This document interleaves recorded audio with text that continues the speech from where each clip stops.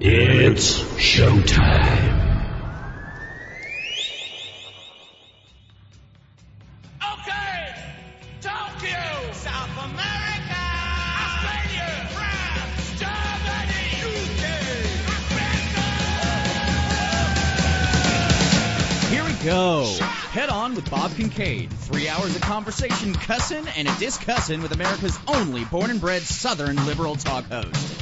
Head On with Bob Kincaid is brought to you each night by Coal River Mountain Watch. Coal River Mountain Watch invites you to become part of the solution, part of a sustainable future, part of the uprising against mountaintop removal. Coal River Mountain Watch, crmw.net. And now, from high in the hills of beautiful West Bicod, Virginia, here's Bob Kincaid on the Head On Radio Network. Well, howdy.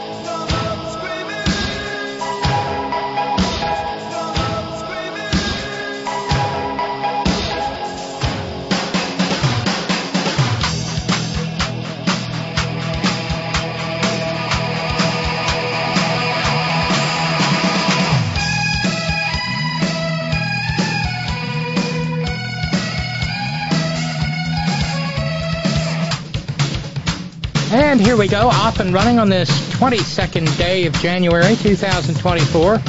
Goodness gracious, there are only 9 days left in the month of January. And, well, still plenty of snow on the ground here. We got all the way up into the 40s, though. It's, and I'm not even burning propane right now. It's 69 degrees in the fabulous Horn Studio at the magnificent Kincaid Mansion. It was not that in the bedroom this morning. It was more like 40. Saw my breath. There's just no way to heat that room. But we have a new broadcast week upon us, and I'm excited about that. Drawing ever closer to the 20th anniversary of this little exercise in attempted independent, liberal, progressive, non-commercial broadcasting. Oh, hi. I'm Robyn. It's Moran Monday on the Horn. And, of course, if you would like to participate in the madcap, merry, wacky, zany, real-time multimedia extravaganza that is the Horn chat room in the 3 hours in which this program is live, Monday through Friday, 5 to 8 p.m. Eastern Standard Time, 2 to 5 p.m. Pacific Standard Time, all time zones in between, and the Great Globe round, well, jump right in there at headon.live, click on chat room, and you'll be immediately greeted by the early arrivers, the folks who got here before the tardy bell, and that would be Ralphs and Squeaky and Theo.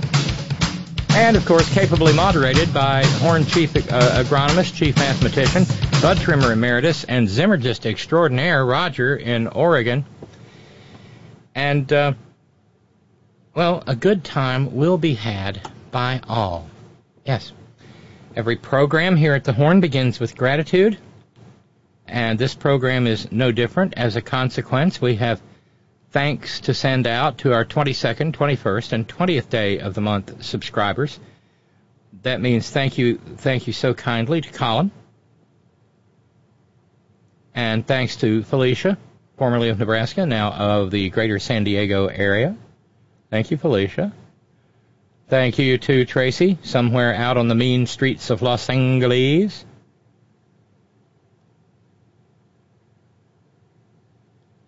Thanks as well to Armand and Ralphs and Reverbo and Dr. John in New Mexico and Vincent. Thank you all for being partial sponsors of this program. Where do we stand? Well, the fundraising goal, we knocked down a sizable chunk on Friday on the front porch. Thanks very kindly to all who helped with that. And, well, the fundraising goal is at $1,025. And, frankly, dealing with everything I have to deal with here, it's rather urgent that we knock a bunch of that out because I've got to make Appalachian Power happy. It seems like no matter how much money I send them, they want more. More. It was a lot more fun when the Andrea True Connection was singing that during the disco era. Somehow, this isn't that. So this being Moran Monday, well, hopefully we will take a bite out of that and not goose egg today, because Wednesday's got a real drop-dead feeling about it. And because, see, the overnight low is going to rise above freezing for 2 or 3 days, and the merciless the merciless souls at AEP will be coming and cutting things off, in all possibility. I, on the other hand, will be on the road on Wednesday. I have to get up crazy early because the maggot legislature down in Charleston is taking public comment on their book banning bill. Again, they're obsessed with obscenity. Yeah, obscenity.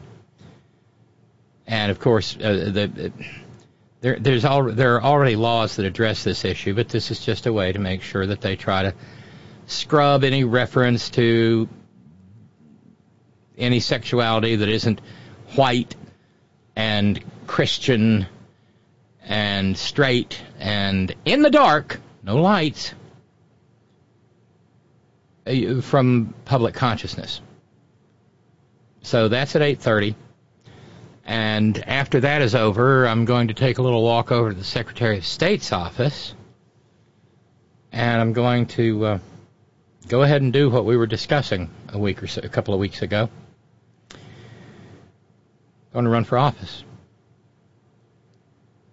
The most transphobic, bigoted, homophobic, xenophobic, creepy member, if not the, of the West Virginia legislature is vacating his seat here in Fayette County, and so it will be an open seat. And I ran for it last time. I'm going to run for it this time again. The creepy bigot is going to move over and probably run unopposed to be a circuit judge. Wasn't much of a lawyer. I can just imagine what kind of a judge he'll make. Are you a Christian? Oh, no. Guilty. Off with her head. God. But anyway, that's neither here nor there. I can't do anything about that. But I can try to add my voice to the mix, and toward that end, and this is kind of a big deal.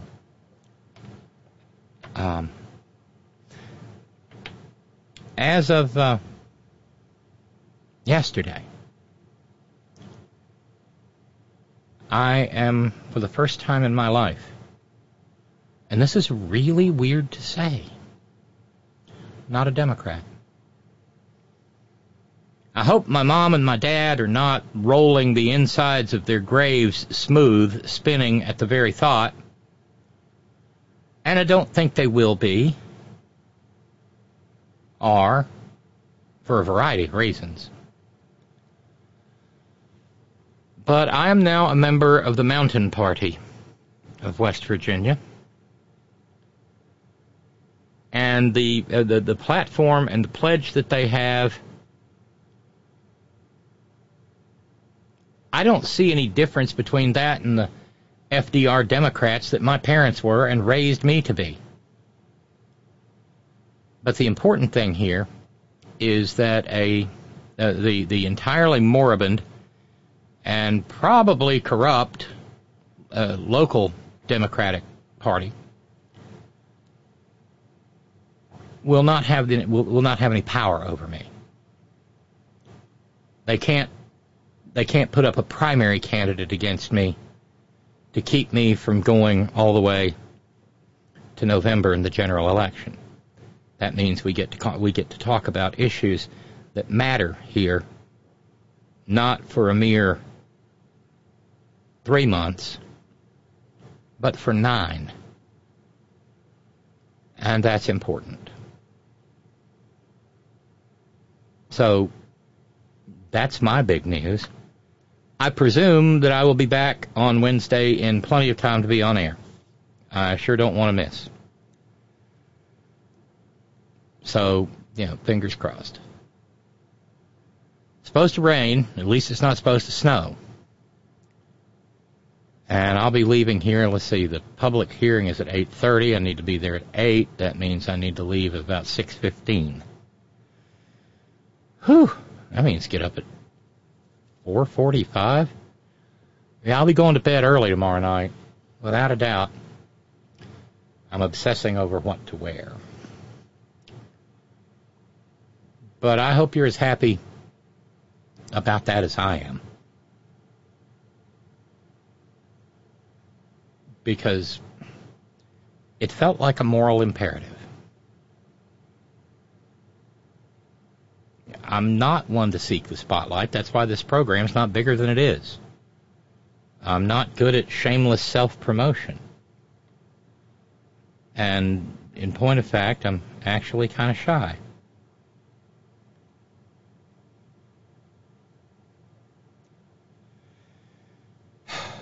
So,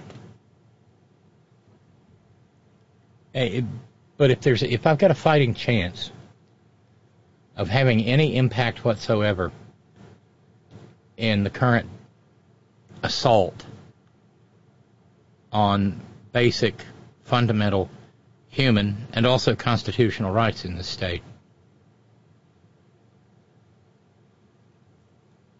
then, like I said, it felt like a moral imperative. And I'll say the same thing that I said 2 years ago.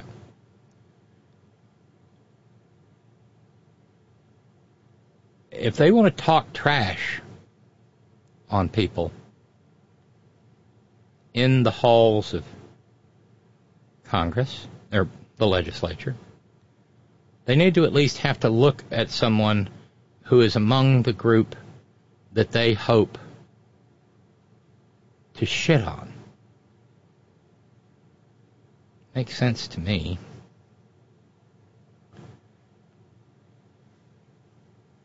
And so we'll see how it goes. I don't even know if the Democrats are going to field someone in that race.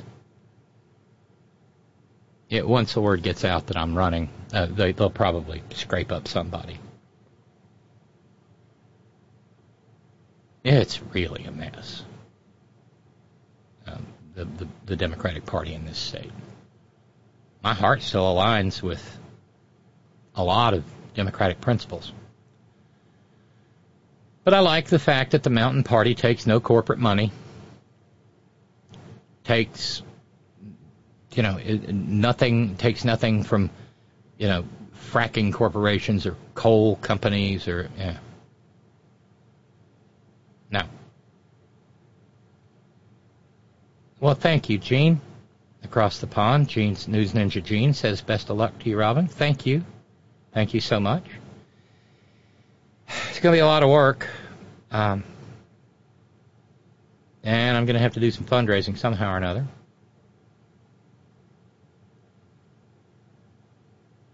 And we'll see how it, need social media help, all kinds of stuff. We'll see. One nice thing, though, I've still got my campaign signs from 2 years ago that the lovely and talented Tara Devlin designed for me, she of Tara Buster. And there's no party affiliation on them. The district number hasn't changed. And so I get to use those all over again. And they were really eye-catching. So we'll start getting those out strategically.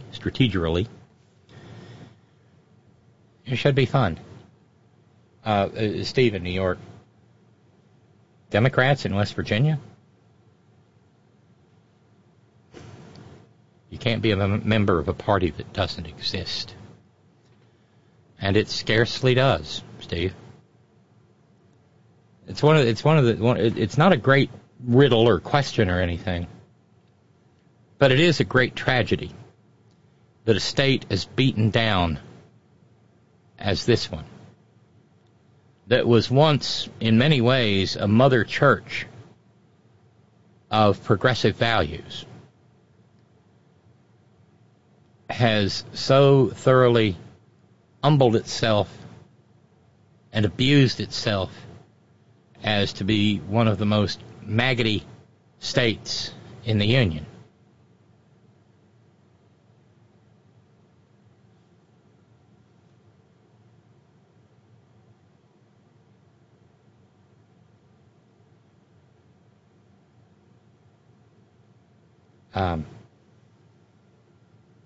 Thank you, anonymous friend. I do need to make clear that the fundraising on this program is going to go toward exactly what it always goes toward, keeping this program on the air. The two will remain quite discreet, separate, and distinct. Thank you, Sharon. Thank you so much. We are now down to only $1,000 to go to get caught up with fundraising. And every bit of it helps because every bit of it gets turned around and sent to the Appalachian Electric Power Company for the satisfaction of their shareholders. Well, hey, Theo. Subject line, her chapeau will be in the ring.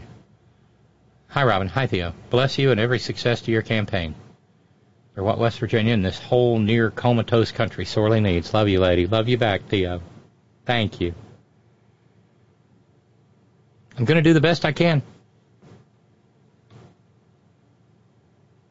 And I'm not going to be shy about it.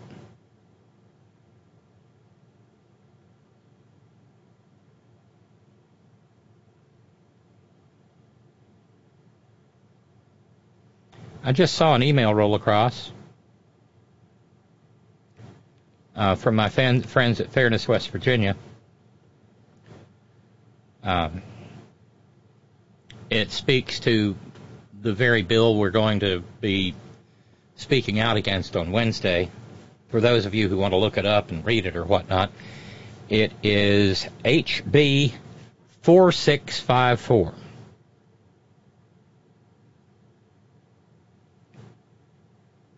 My friends at Fairness WV said that many people are concerned about 4654. I wanted to take a few minutes to explain this bill and what it would do if it's signed into law. And we're going to do this, and then we're going to go into the Moran Monday stuff, because, oh my Jesus, do we have Moran Monday material. I mean, this is pretty moranical.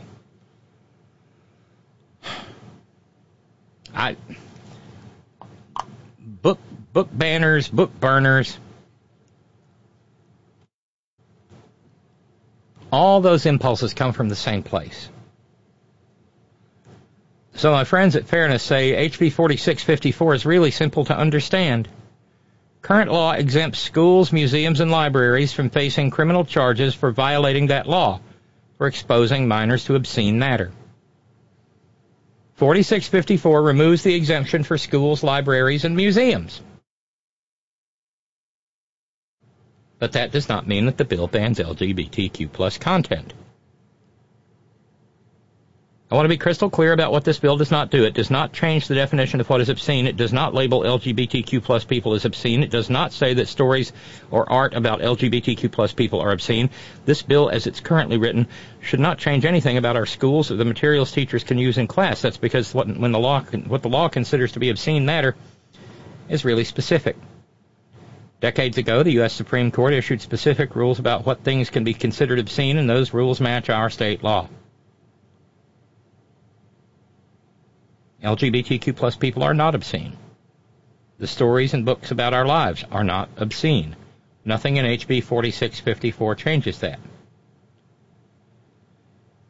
But I also want to be clear that this is a bad bill. It's clear that some lawmakers want to eliminate any mention of LGBTQ plus people in our schools, museums, and libraries, and although this bill won't accomplish that goal, it could have a serious chilling effect on free speech. Teachers may not understand this bill and decide to cut any mention of LGBTQ plus people from their class in fear of facing criminal charges. It may make them rethink whether their classroom can be a safe space for all students. LGBTQ plus people are not obscene. We are your friends, your neighbors, your colleagues, and yes, even your teachers, and we're not going anywhere. I agree with my friends at Fairness in that regard. The bill should not be read that way. The bill will be read that way. This is an attempt to be too cute by half on the part of the tax-exempt religious grifts that line the pockets of the maggot legislatures all over the country. There's no one in the legislature clever enough to come up with this. Not one.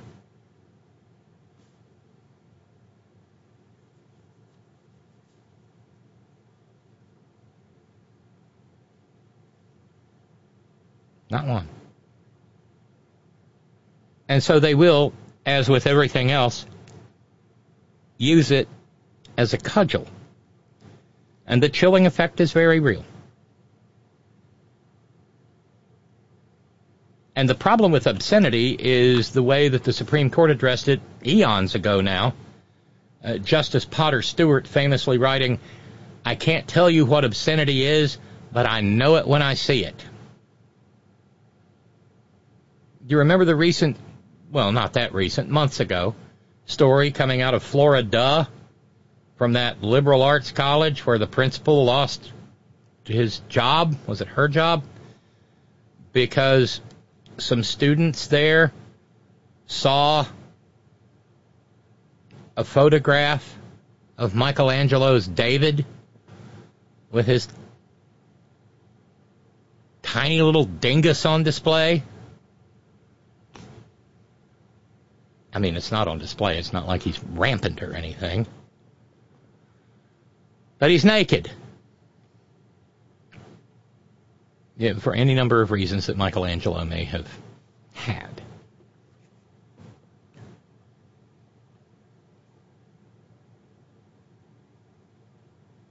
Again, that was deemed by in the Don't Say Gay state to be obscenity. And to the best of my knowledge, those idiot parents got away with it. So the tax-exempt grifts that draft these pieces of legislative offal, O-F-F-A-L, know that they have to choose their words carefully so that the right people will hear the dog whistles. Museums?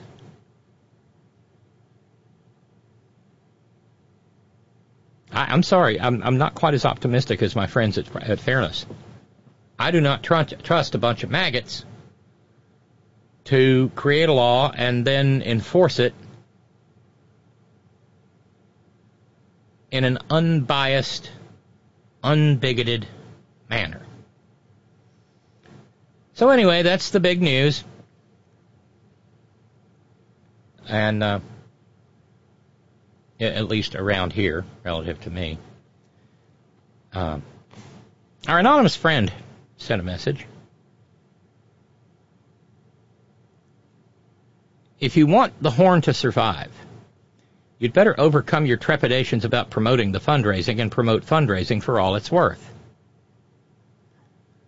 Well, I do. It's just that it's not much of a program, kind anonymous friend, if I'm just talking about fundraising between every story. And it gets really annoying real fast. And thank you for the kind words about little Mocha. Thank you so much, kind anonymous internet friend. Yeah, we spent the weekend sort of grieving and coping. And poor little Lucy. It's, I've heard tell. Yeah, I mean, you know how cruel tomcats can be.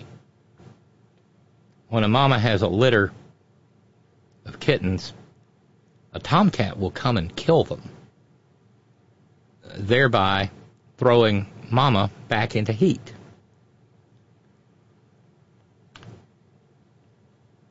Well, a few days ago, little Lucy was just fine. But then her adoptive mama died, and it appears to have thrown her into heat. I don't think it was a coincidence. She wasn't due. And she has done nothing all day Friday, all day Saturday, all night Saturday night, all day Sunday, all night Sunday night, all today. She has done nothing but cry. Oh, God, she has wailed, and some of them sound like, Mom! And it's just crushing. It's like she's singing the dirge of her people. And so we've just spent a lot of time trying to comfort her. I have spent hours this weekend with her nestled in my lap. And it's the most pitiful kind of crying.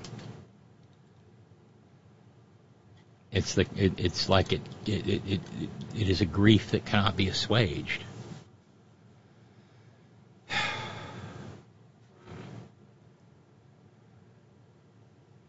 I hope it gets better soon.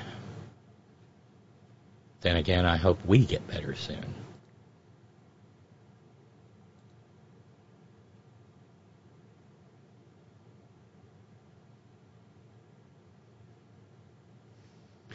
Brother Deacon Asa says, no shameless self-promotion, so you're not going to tell us about man crates? Oh, no.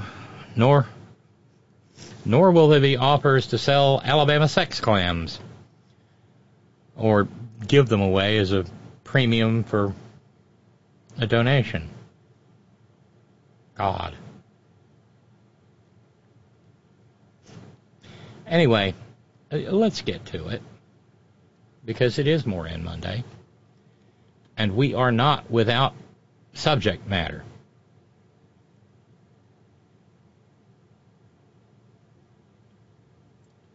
Nitwit Nero had not so much a bad weekend, but definitely a weird one.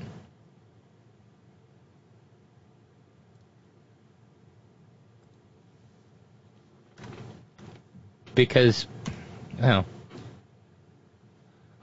Ralph, she wasn't, Mocha was not Lucy Purr's mama, but she was the only mama she ever knew. She could be found every day grooming Lucy, cuddling her. I mean, it was sweet. And Lucy treated her like her mama.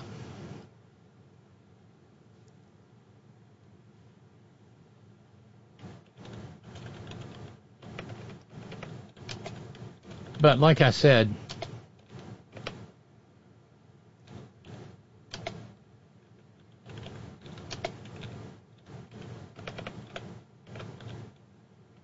he had a weird weekend. There are,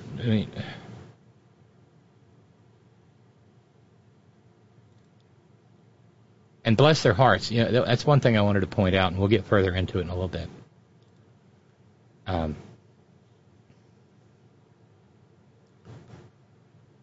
I think we're about to see the Biden campaign team really swing into action. This was good. This Biden ad, by the way, no money has changed hands. This is for information purposes, not advertising purposes. But the Biden team did, to ding Nimrata Haley and Nitwit Nero at the same time. It's pretty brilliant. Last night, Trump is at a rally. Nikki Haley. And he's going on and on mentioning me multiple times as to why I didn't handle January 6th better. Nikki Haley is in charge of security. We offered her 10,000 people. They don't want to talk about that. I wasn't in office then. They're saying he got confused. You have voter ID to buy a loaf of bread? You have ID to buy a loaf of bread? What? I'm driving over a road where it's almost all paper. And, you can see paper. I know paper. I know cans. But all the time now we see whales washing up on shore because of the wind. Our veterans don't have cell phones, do they? He got confused. He got confused and said he was running against Obama. He never ran against Obama. And we did with Obama. We won an election that everyone said couldn't be won. Obama he doesn't want to talk about it. Well, you mean President Biden. So, Don't put our country at risk like this. I'm Joe Biden, and I approve this message. It was accompanied in the post on what used to be known as Twitter by a statement from President Biden. I don't agree with Nikki Haley on everything, but we agree on this much. She's not Nancy Pelosi. Ho! That's what the young'uns call a sick burn.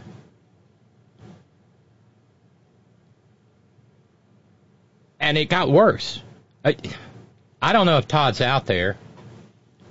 If you are, Todd, hi. But I feel like every day we get a little closer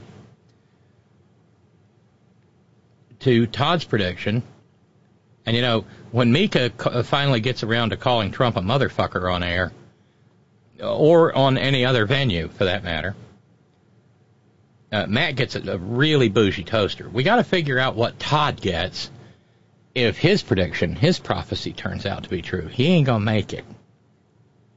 He being the mentally ill fascist. The line in there, whales are watching up on the beaches from the wind, and he glitched there. I don't know if you noticed it in the audio. He glitched from the wind, and he couldn't come up with the word turbines. Wind turbines. He thinks the wind turbines are chopping the whales into chutney. Yeah. But like I said, it got even weirder this weekend.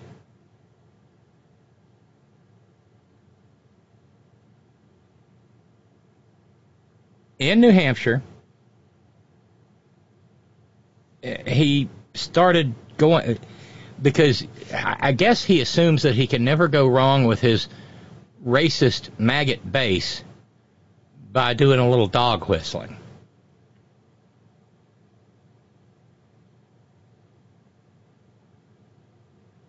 So yesterday, he took off down a tangent about the name of military installations. In Rochester, New Hampshire, he said, "We won world wars out of forts. Fort Benning, Fort this, Fort that. Many forts. They changed the name. We won wars out of these forts. They changed the name. They changed the name of the forts. A lot of people aren't too happy about that. They changed the name of a lot of our forts. We won 2 world wars out of a lot of these forts, and they changed the name. It's unbelievable." These are quotes. This is what he said in real time Sunday in Rochester, New Hampshire. And one of the questions is, are the maggots self-aware enough to realize that he is slipping badly? Well, he's probably just exhausted. It's very hard being a presidential candidate. But the one name, and this is where the goddess of irony had him firmly in her grasp, the one name he remembered was Fort Benning. Now, why he remembered Fort Benning, I don't know. Maybe because it's in Georgia, with which he is obsessed, where he is facing multiple counts. Yes, Randy Radar, snow forts. Battle of Bowling Green.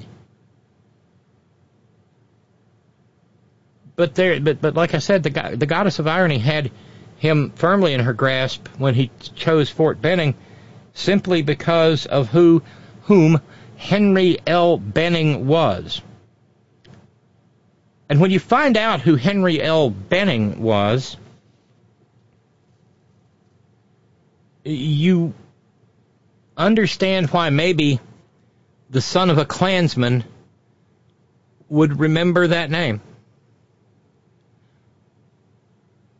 When you find out who Henry L. Benning was, you wonder how in God's name a military installation ever got named for him. It's frankly shocking. NPR said he wasn't just a Confederate general, Henry L. Benning, but a virulent white supremacist.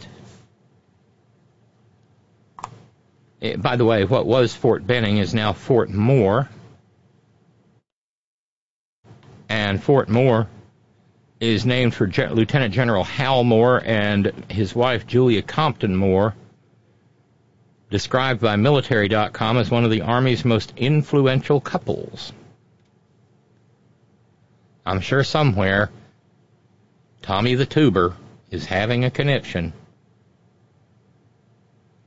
Paul Waldman said on the website formerly known as Twitter, understand that Trump is mad because military facilities named for treasonous white supremacist slavery advocates who waged war against the United States were renamed to honor actual American heroes.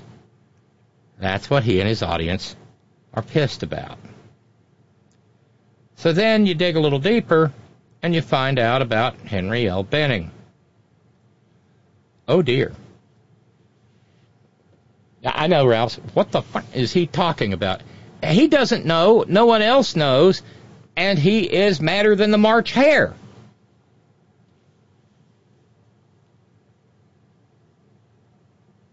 Yeah, right. Emilio, was it? I'm driving on a road of paper. So much paper. Paper everywhere. Believe me, I know paper.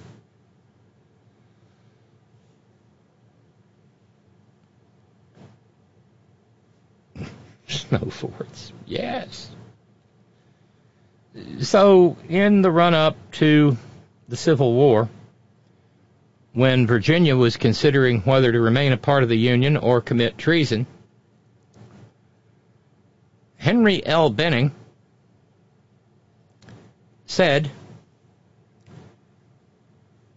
if things go on as they are, it is certain that slavery is to be abolished. By the time the North shall have attained the power, the black race will be in a large majority.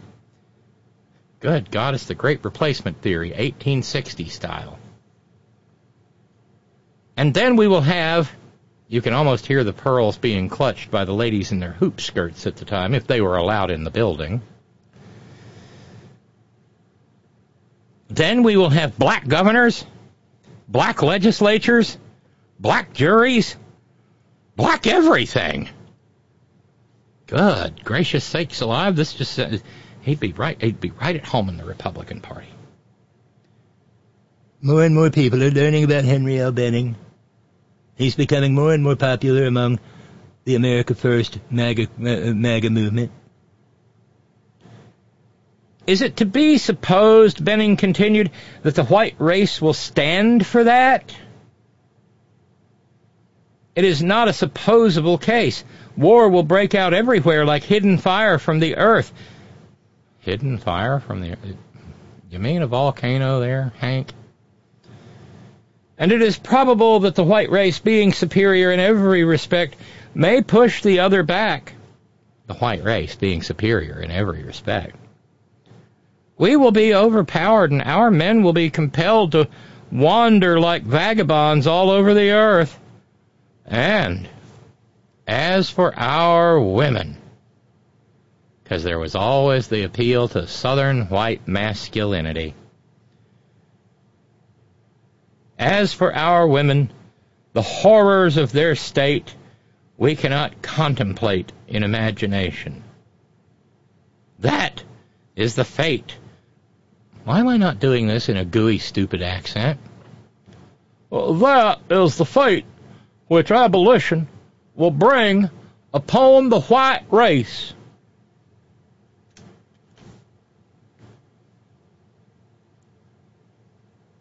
We will be overpowered. And our men... No, we're back to the vagabonds. Yeah. That is the fate which abolition will bring upon the white race. You know, this reminds me of back when people like Rick Sanctum Sanctorum, Bro Fromix, was predicting that marriage equality would lead to people marrying their dogs. That's how he became known as Rick Man-on-Dog Santorum. And so shall he ever be. We will be completely exterminated, and the land will be left in the possession of the blacks, and then it will go back to a wilderness and become another Africa. Suppose they elevated Charles Sumner to the presidency. Suppose they elevated Fred Douglass, your escaped slave, to the presidency. What would be your position in such an event? I say give me pestilence and famine sooner than that. And that was his speech to the Virginia Convention on February the 18th, 1861. Oh, doggone it! I saw your reminder too late, Ralph. Yeah, we should have had the Civil War fiddle music going in the back there. Ooh, I gotta get out of the accent here. But that's the name that Nitwit Nero actually managed to recall. Of course, then there are all the veterans who served their hitches at Fort This, and they always thought they were better than the veterans who were serving at Fort That. Forts.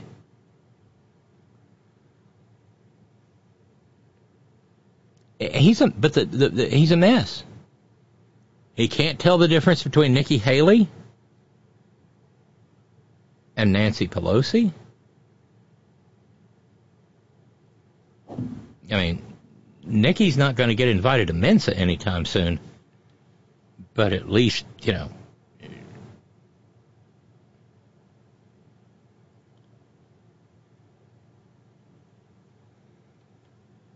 at least she recognizes that. And I mean, that was kind of a signal moment for her. Mrs. Haley actually having the nerve to say that her former God Emperor, her former boss as ambassador to the United Nations, is not okay in his head. And I think this pretty much puts paid to the, at least I hope it does, to the notion that Joe Biden is too old. I'm pretty sure Joe Biden doesn't think wind turbines are chopping up whales, or that he's riding around on roads of paper. Oh, Lord. And the thing is, he wasn't any better when he was, again, in office. Remember the Battle of Bowling Green? Remember the reference to the Revolutionary Era airports? Remember Covfefe? Remember hamburgers? Yeah, you're right, Randy Radar. In your guts, you know he's nuts. And they said that about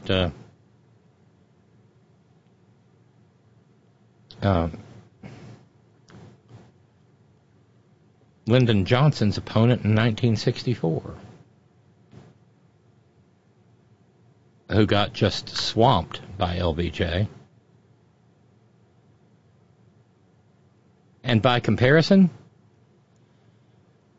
he was sane. Totally, completely, and utterly sane.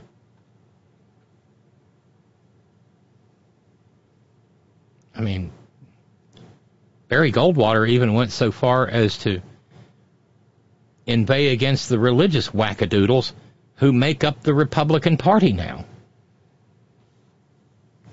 Right, Emilio? Emilio says Even black neighbors? What's next? Black people in our swimming pools and schools? Wake up, sheeple! Wolverines! I know.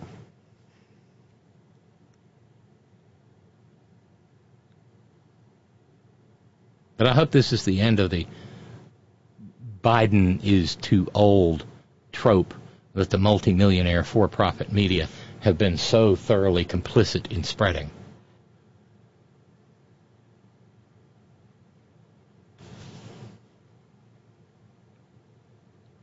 Forts. Our beautiful forts.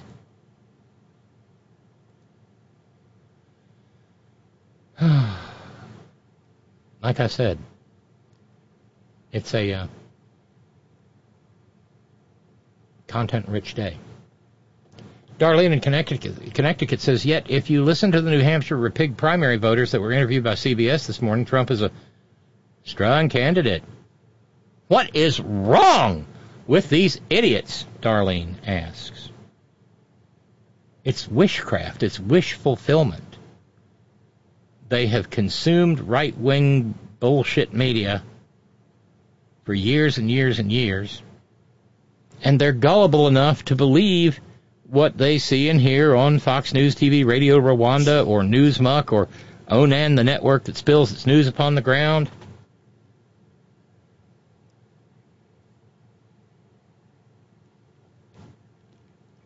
Because they want to believe all that. And they want to live in a racist America. An America where it's not racist to say all those words they so badly want to say again. And, of course, I saw a cartoon, I think maybe Flavio posted it, from Tom the Dancing Bug about journalists in New Hampshire. I need a salt of the earth, hard-working conservative, please. Oh yeah, that couple's over in the corner, right over there. It's almost like the return every 4 years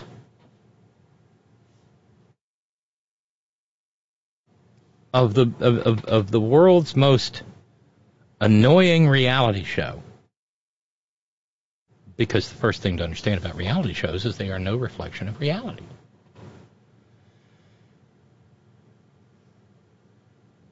And so, I think the multimillionaire for-profit media catapults this propaganda, to use the language of dim leader. They do it just to fill airtime. They do it because it's easy. For a while there, they could pretend that there were 7 dwarfs who were vying for second place. And of course, over the weekend, with no fanfare at all, Governor of Florida, Ron Monkey Up DeClantis, suddenly realized, after having been told the same for about a month or so by his inner circle, that he wasn't going to get to be president. He wasn't going to be doing no president and whatsoever. And so before the vote was even taken in New Hampshire, he made the calculated decision that bowing out now was better than having his ass handed to him by a girl and an orange maniac.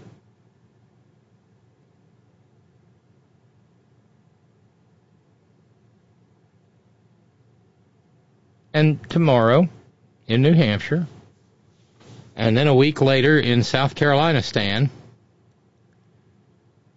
Nimrata Randhawa Haley will get her comeuppance. And she will eventually have to bow out.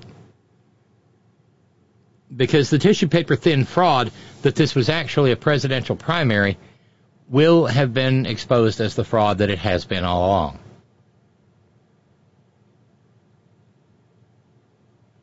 I really do kind of wish that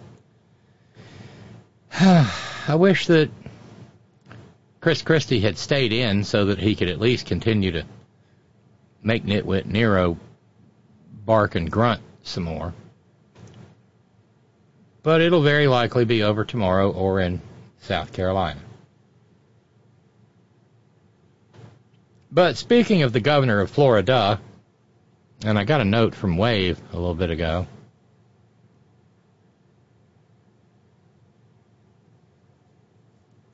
Some photographs.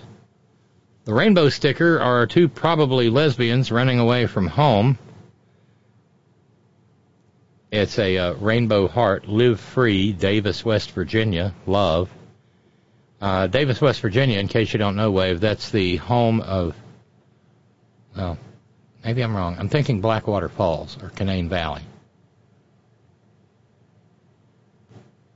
And Wave adds, a mixed-race man was unironically wearing Nazi socks. Couldn't figure out if it was an AI error or a right-wing troll. How did you get close enough to get a picture of the man's Nazi socks, Wave? You got to be careful out there, pal. But anyway, speaking of Florida, here's someone you've probably never heard of. State Senator Ileana Garcia. She is, as noted, a member of the State Senate of Florida. And she's introduced legislation to create the Freedom Fighters Fund. It's going to be, according to a $5 million fund whose purpose is to pay Nitwit Nero's legal bills. Again, these people aren't very good at crafting legislation. This is so purely a con as to be hilarious. By the way, the instant that Monkey Up quit, he turned around and endorsed his daddy, Orange Julius Geezer.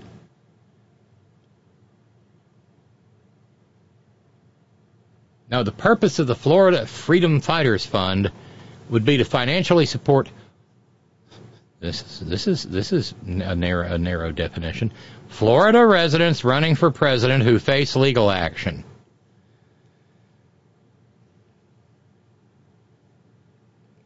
Curiously, there's only one person who fits that definition.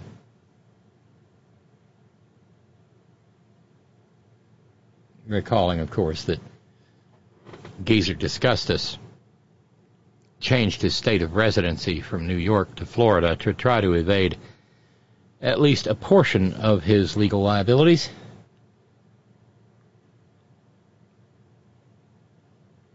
He claims Magaloco as his residence now.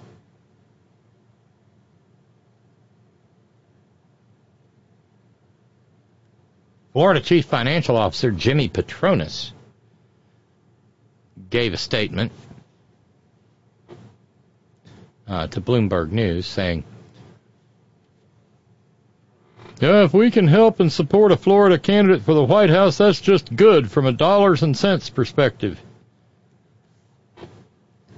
Since when can you use public money to support a single individual? Now, it's interesting to know about Jimmy Petronas that he came to the Florida Chief Financial Officer status after having first been a member of the Florida legislature. He got the CFO job in 2017, and of course he has been engaged in a jihad against wokeness. That's why he pulled BlackRock Incorporated, the hedge fund, out of some of the funds in the state. Because BlackRock, according to its mission statement, takes into consideration a company's environmental, social, and corporate governance policies. And less than an hour after Monkey Up called it quits, he endorsed Nitwit Nero.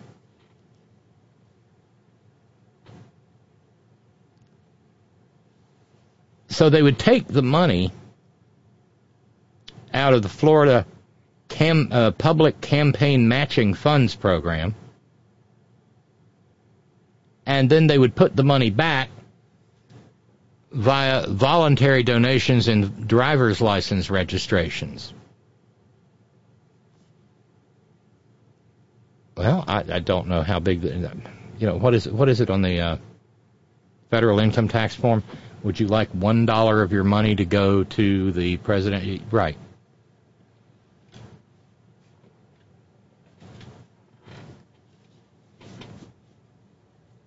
That is just such that's such thoroughly shameless fawning and, well, grift. Trump in Florida, Steve in New York says, he may very well declare bankruptcy after the myriad verdicts on the horizon. Florida has an unlimited homestead exemption, so he can keep Mar-a-Lago as his residence. We talked about this previously, Steve. If he's convicted in Georgia under RICO, he can't bankrupt his way out from under a RICO civil forfeiture. I don't think he can. If the Georgia authorities decide to go after it, they can go after anything he's got, in or out of Georgia. I mean, it's kind of how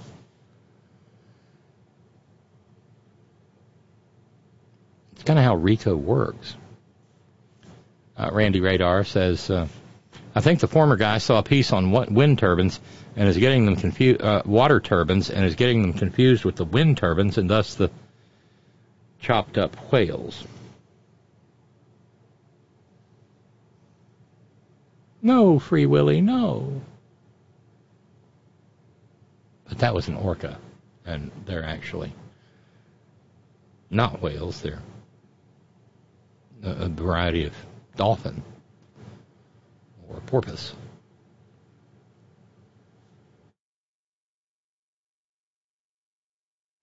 But the breathtaking corruption of the Florida government wanting to personally back his legal bills is shocking, but by the same token, and here is our obligatory Star Trek reference for the evening, what does God need with a starship?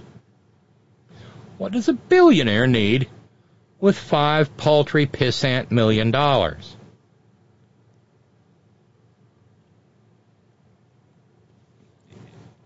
It's still got to go through committee and everything, but it doesn't, I'm sure they'll line up to declare their loyalty.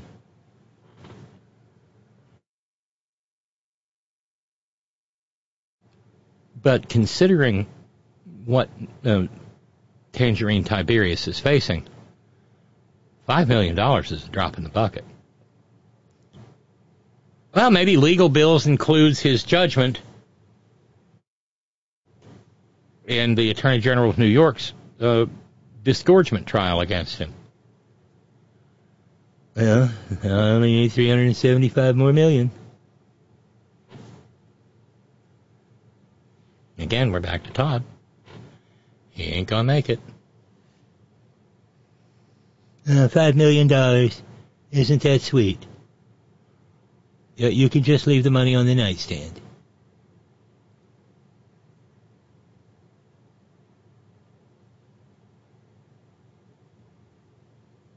And we had a little bit of a win today in the Supreme Court of the United States. Joining with Justices Sotomayor and Kagan and Brown-Jackson,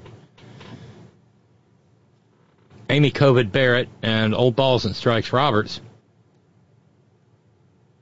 gave the Biden administration permission to go and remove the razor wire barbarian barriers placed in and around the Rio Grande by Texas Governor Greg Assbot. Now, bear in mind that Clarence Pubes on the Coke Can, Fappy Thomas, and Sammy Bad Breath, and Ann's Boy Neal, and Beer Boofin' Brat all dissented. But in essence, what happened was the Supreme Court vacated a Fifth U.S. Circuit Court of Appeals injunction.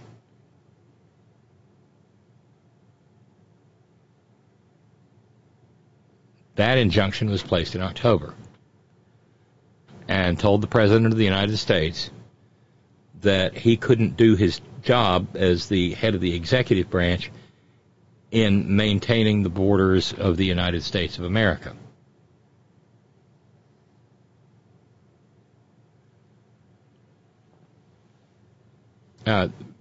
Officially, all it said was the application to vacate injunction presented to Justice Alito and by him referred to the court is granted. The December 19th, 2023 order of the United States Court of Appeals for the Fifth Circuit case is vacated.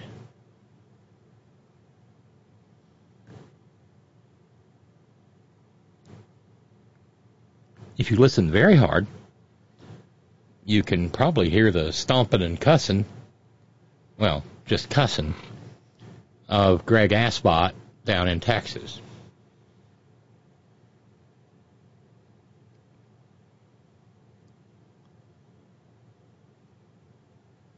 Well, even a blind hog finds an acorn now and then, and I'm glad that Amy Covid Barrett and Old Balls and Strikes actually had some deference to the authority of the President of the United States as head of the executive branch.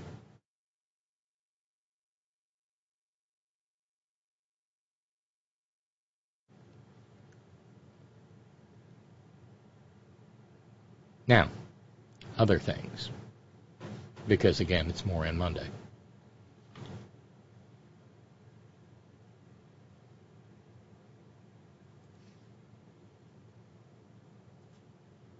Back down in Georgia, via the Associated Press, Fonnie Willis, Fulton County District Attorney, and occupant rent-free of the toxic space between the ears of Nitwit Nero, where the spirochetes shriek each to each. Hi, Joy.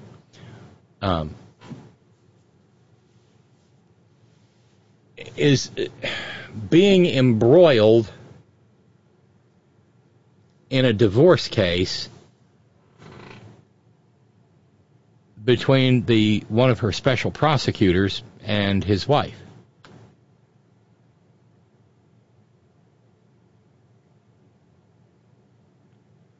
Among other things, the pettifogger in the divorce case for the estranged wife is seeking to depose Fonnie Willis.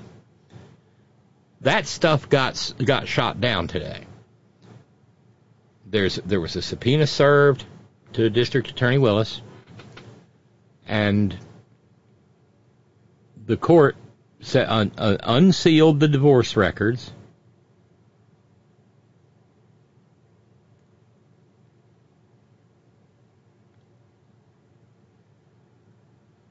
Unsealed the divorce records and then put Fonnie Willis's subpoena on hold, saying that he wanted to see the deposition transcript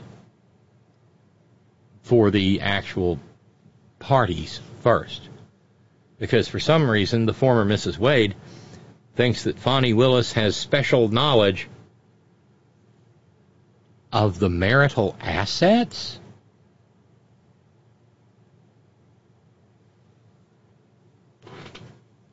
What?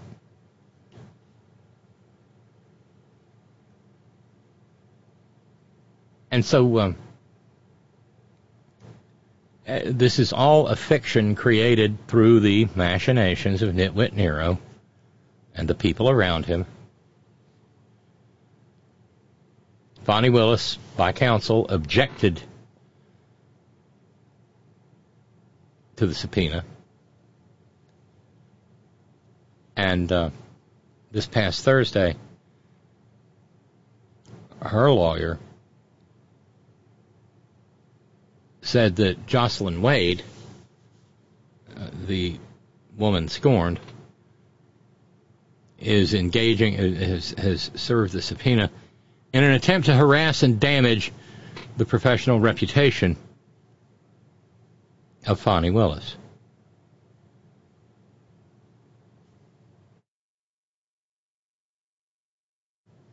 Lawyer went on so far as to say that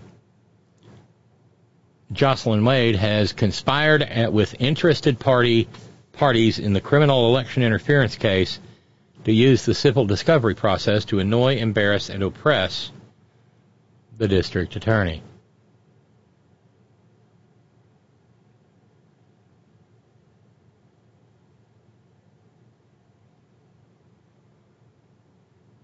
Well, at least the judge put that on hold until he gets a chance to see what the actual estranged husband has to say about marital assets.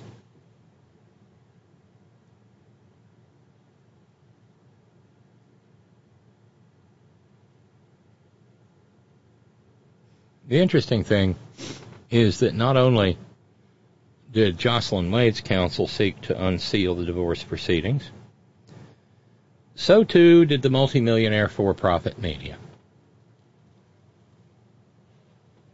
Because reporting on unfounded, tawdry crap beats the hell out of working any day of the week.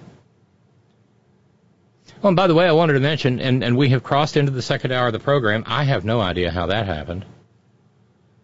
Sometimes time just flies, especially when it's the first program of the new week. But we are in a bit of a spot.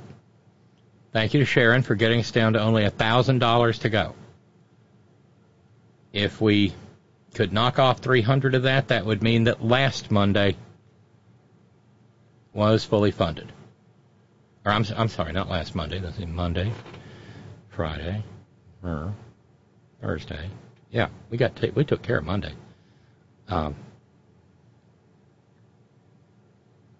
Getting another $100 in finishes off last Wednesday. If we did 400 this evening, we would have last Wednesday and Thursday. And we need new subscribers, more subscribers. If you'd like to help out, run over to headon.live. The PayPal button is there. You can do it one time or you can make something recurring. Either way is a profound help. And I'm not kidding. I'm scared to death about what happens when the temperature rises above freezing for 3 days.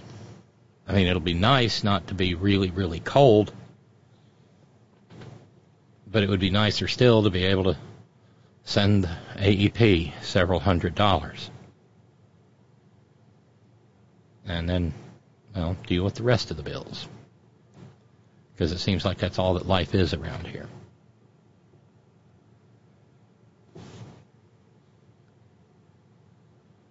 Over the weekend, of course, it was the 51st anniversary of Roe v. Wade, which, of course, now, thanks to our most puissant, dread, sovereign, supreme Catholic majesties, is a dead letter. And anytime we mention Dobbs versus Jackson Women's Health, we have to remember the second sentence of the dissenting opinion in that horrific nightmare of a case. From the moment of fertilization, a woman has no rights to speak of. And it's absolutely true. And it's horrifying, and it's had horrifying consequences.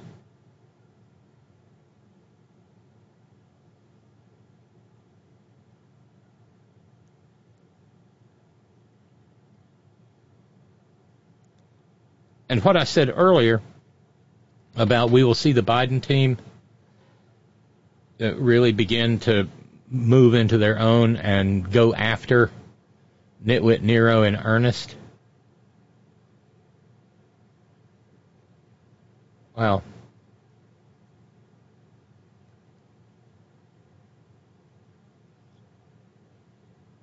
they sent out Vice President Kamala Harris over the weekend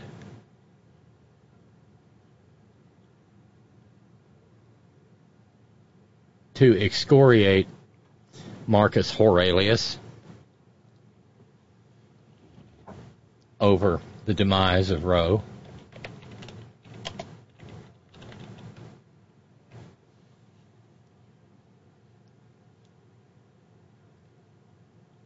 And she didn't mince any words.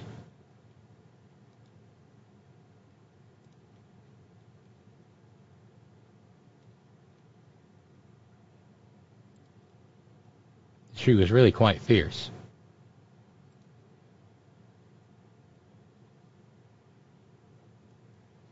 And she has the needed authenticity to speak on the issue.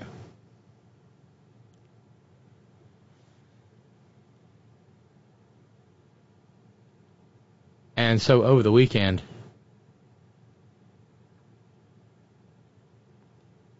she spoke about the end of Roe.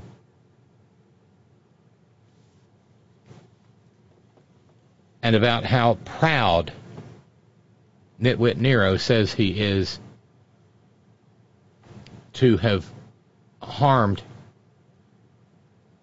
so many women. She was in Wisconsin. The Biden administration is not going to ignore Wisconsin. And she said over the weekend, as we face this crisis, and as we are clear-eyed about the harm, let us also understand who is responsible, shall we? The former president handpicked 3 Supreme Court justices because he intended for them to overturn Roe. He intended for them to take away your freedoms, and it is a decision he brags about.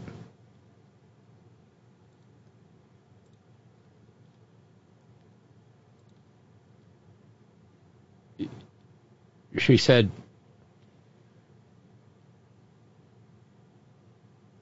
proud. He's proud.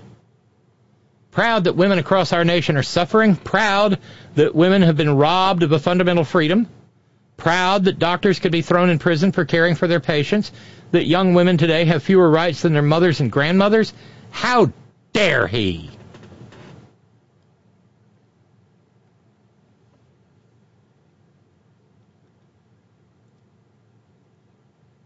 And then the Biden campaign released an ad to go with it.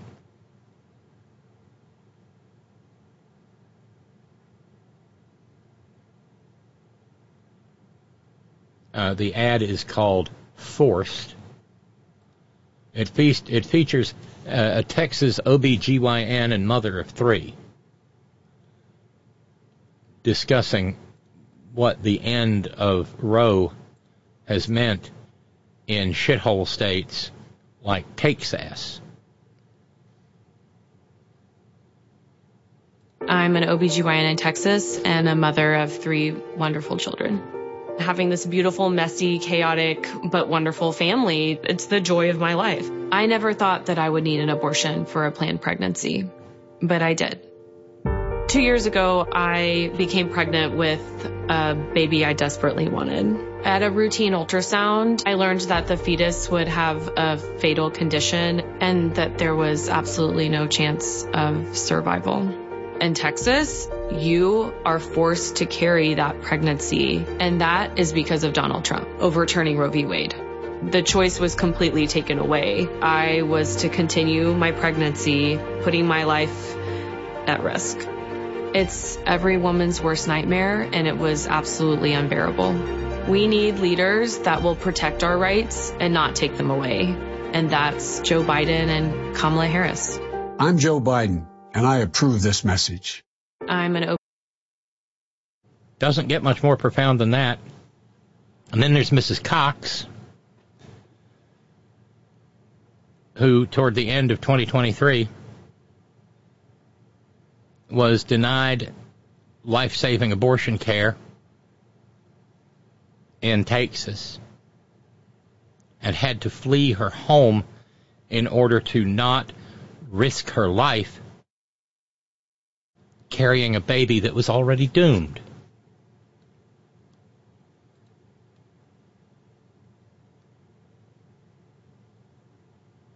That ad is airing now in battleground states.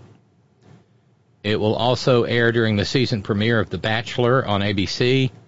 It'll run on HGTV, TLC, Bravo, Hallmark, Food Network, and Oxygen. It ran in battleground states during the NFL Conference Championships yesterday. And, by the way, congratulations to the Lions.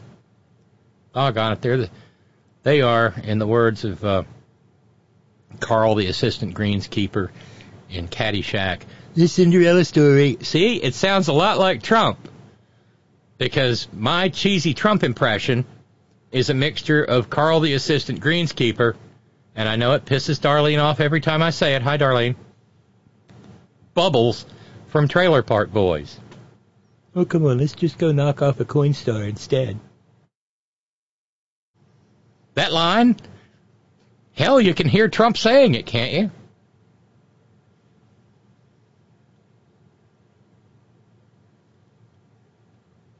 So the Biden administration understands how profoundly important this issue is to women in America. And there's every reason to think that the Biden administration should lean into this because it's been a winning issue in places like Kansas and Ohio, among other places, Virginia, Kentucky-stan,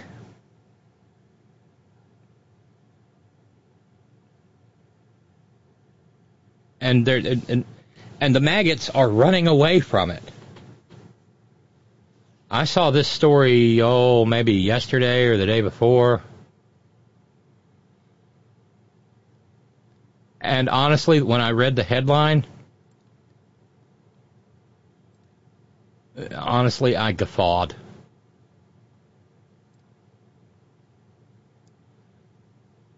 The story is from The Guardian, and it has to... I've been in D.C. when the March for Life took place. And all of these busloads of wool hats would show up from all over the country to stand around in the cold in Washington, D.C., and blather on about the precious little fetus, because they're all fetus fetishists.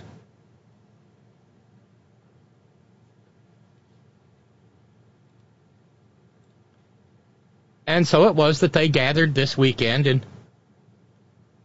in D.C. They've already won. They have their victory, but they're still outstanding in the cold. I don't know why they're outstanding in the cold, but they're outstanding in the cold. Yeah, this was the scene.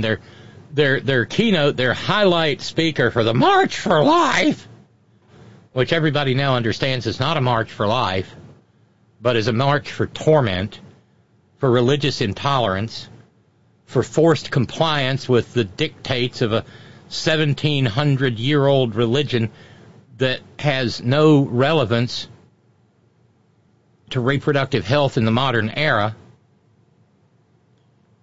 Their big name at the march today, over the weekend, was Mullah Moses Johnson, the Speaker of the House. No mistake. We will march until abortion is unthinkable. Thousands of abortion rights opponents weathered the snowfall in Washington, D.C. for the annual March for Life. This is from WTVR in Richmond. It's not political as much as it is just human. Several GOP lawmakers turned out to rally after passing 2 bills this week focusing on unwanted pregnancy and pregnancy centers. House Speaker Mike Johnson of Louisiana shared a personal story with the crowd. I am myself. Well, Mike Johnson shared a personal story with the crowd about the time when he got pregnant, or maybe the time when his pornography buddy, his accountability buddy, his son, was watching pregnancy porn? I don't know. Tell us, Mullah Moses Mike. A product of an unplanned pregnancy. My parents, who were just teenagers at the time, chose life. And I am very profoundly grateful that they did. Marcher. Oh, how sweet. And then, of course, he turned his back on his daddy when his daddy was involved in a fight of his life against a toxic chemical emplacement and an incineration plan there in Cancer Alley in Louisiana. Mullah Moses Mike Johnson's daddy would go on to die of cancer, having been ignored by his loving son, the product of an unplanned pregnancy. How do you know you weren't? He's a Christian, y'all. That means he's a liar. He's an evangelical. He's a Southern Baptist. Lying is as easy to him as breathing. He has no idea whether his parents planned him or not. I mean, after all, under the rubric that these maggots operate on, if you're fucking, you're planning to be pregnant. Because that's the only reason for sexy time, right? In the name of Jesus. Headed past the U.S. Capitol to the Supreme Court, where justices delivered a victory to the movement in 2022, ending federal abortion rights protections enshrined in Roe v. Wade. The issue is now playing out on the state level with mixed results ranging from all-out bans in 14 states to losses at the ballot boxes in Ohio, Kansas, and Kentucky.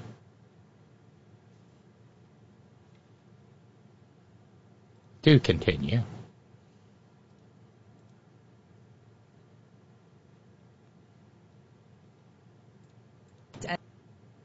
There we go. In Kentucky. In the next year ahead, we'll be in 16 states. We're coming to a state near you, folks.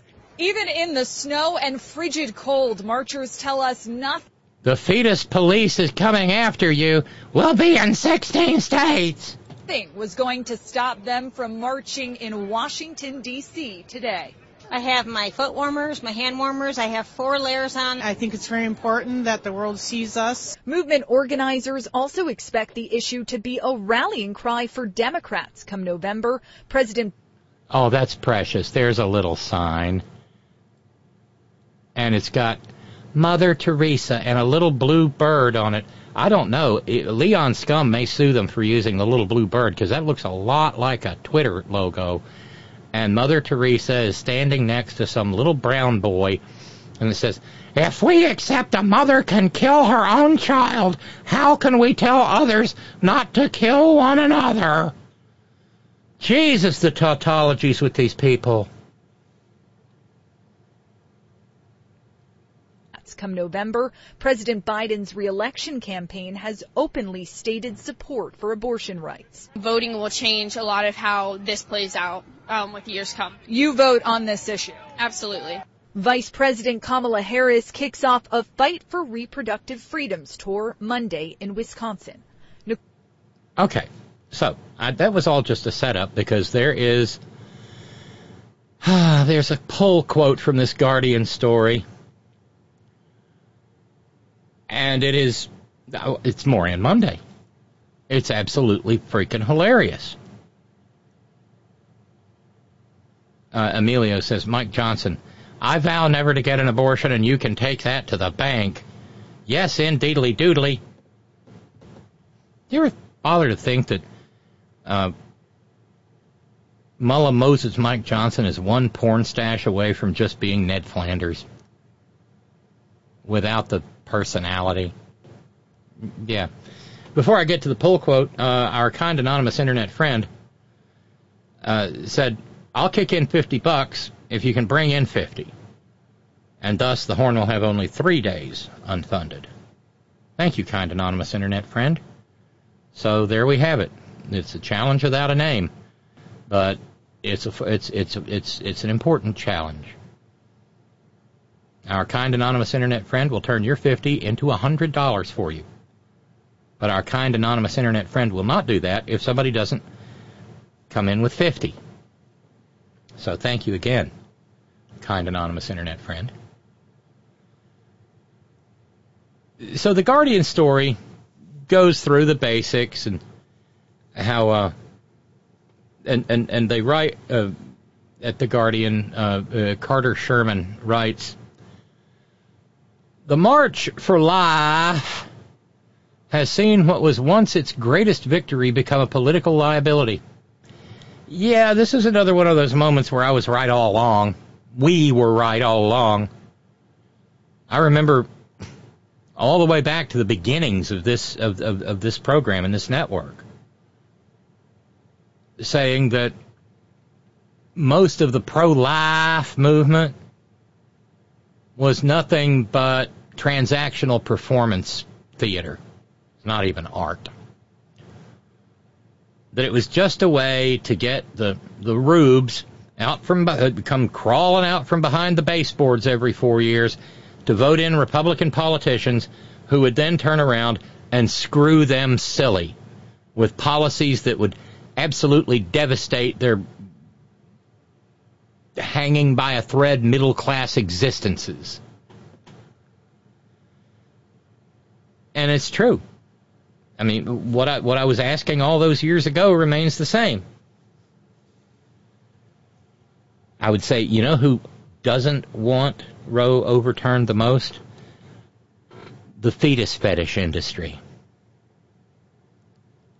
Because once they do that, they're going to have a hard time getting the weirdos out anymore. And so it was true in this year's March for Life, when the crowds weren't anywhere near as large as they had once been, because it's over. They won. That's why the blonde lady was standing up there, who, by the way, has enough means that if she ever has a problem pregnancy, she can just go to a civilized state and get that little problem taken care of. You know what I mean? That's why she was... Yeah, until abortion is unthinkable. You heard that language, right? We won't quit until abortion is unthinkable. What they want, what they really want, but don't dare say out loud, is abortion to be illegal. They want doctors to be prosecuted. They want women to be prosecuted. I'm sure the March for Life was perfectly happy to see the woman convicted in Oklahoma and sent to prison.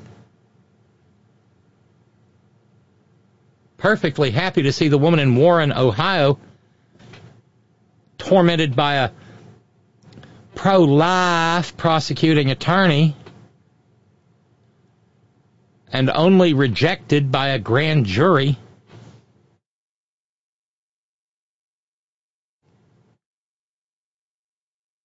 That was all that stood between her and a felony. But I'm sure the March for Life feels like she needs to be doing hard time. Right? Sure.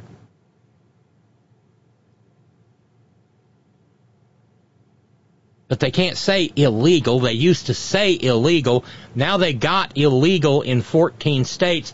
Women are suffering, and they are losing. The pro-life people.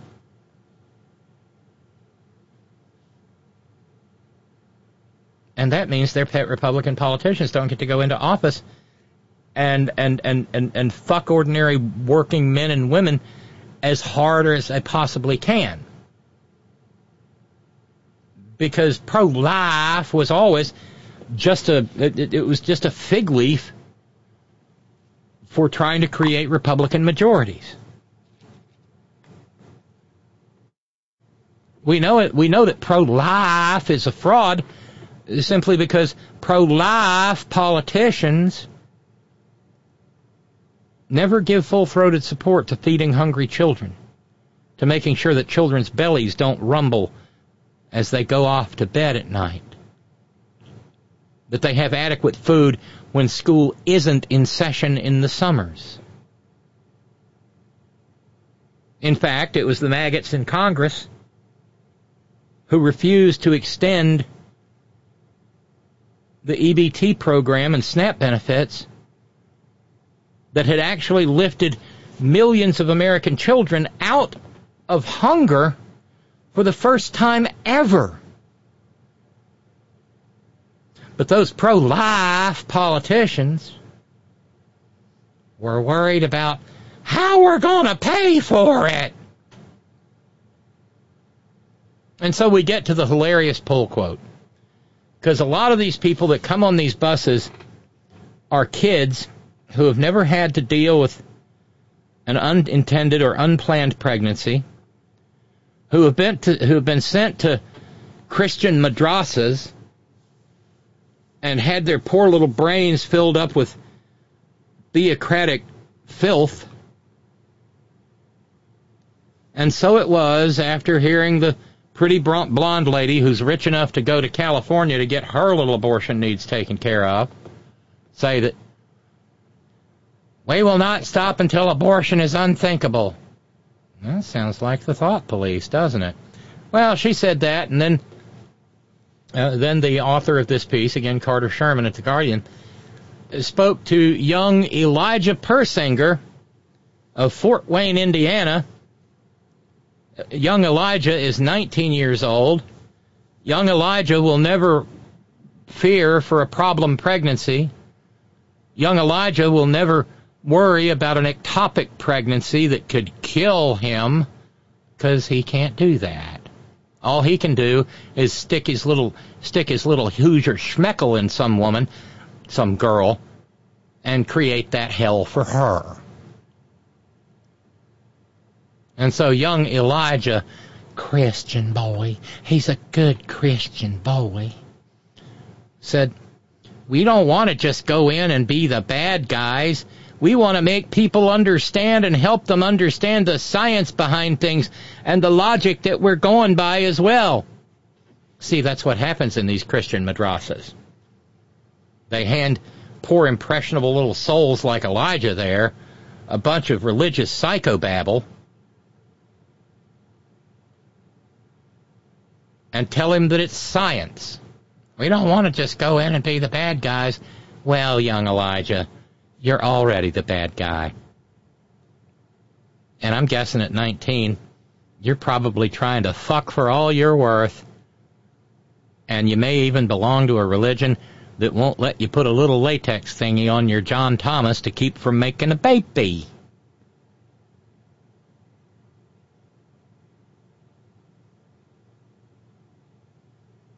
And all of these bus trips are paid for out of the tax-exempt grift that is the pro-life movement.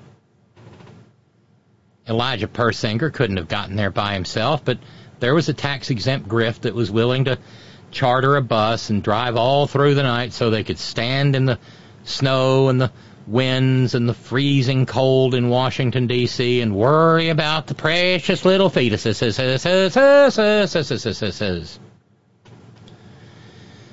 Jabus. In young Elijah's case, he took a 12-hour overnight bus ride to attend the March for Life on Friday. And then it was back on the bus the minute they were done. But as Carter Sherman writes, the crowd on Friday seemed relatively sparse. When the U.S. House Speaker, Mike Johnson, stood on a podium to speak, he was met with only muted applause, despite being the highest profile attendee for the march. He only got big applause when he said that the Biden administration wants to restrict funding for crisis pregnancy centers. And that's when the assembled fetus fetishists booed. Boo! Boo! Boo! Crisis pregnancy centers. What a load of shit.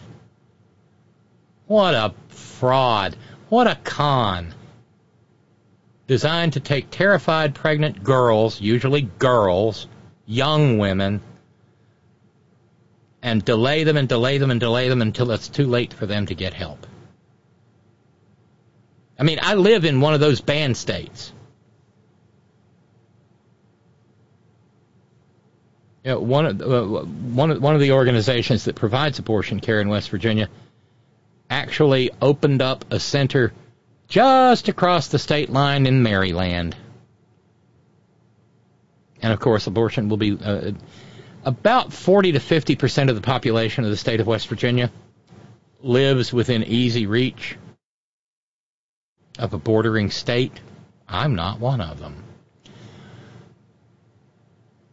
But West Virginians can go to Kentucky, can go to Virginia, can go to Ohio, and go to Maryland, and go to Pennsylvania for abortion care.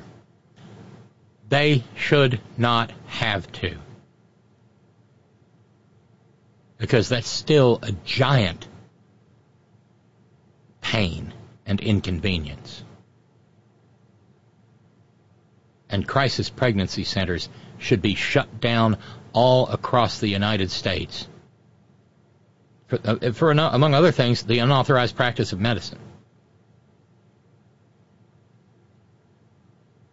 But the weirdos are still out there. Andy Biggs of Arizona, one of the toxic maggots who was deep in January 6th and trying to overturn the Constitution and the governance of the United States of America. This past Thursday, introduced a bill in the Congress, in the House, that said that abortion providers shall perform an ultrasound, quote, provide a complete medical description of the ultrasound images, including the size of the embryo and whether there is cardiac activity, and show the images to the mother. Well, there won't be any cardiac images for quite some time because there won't be any heart. And what they call cardiac activity is merely an electrical impulse. This, I tell you what, and coming straight, well, maybe not straight, but coming from the party of personal liberty and freedom, and the government of the party of small government,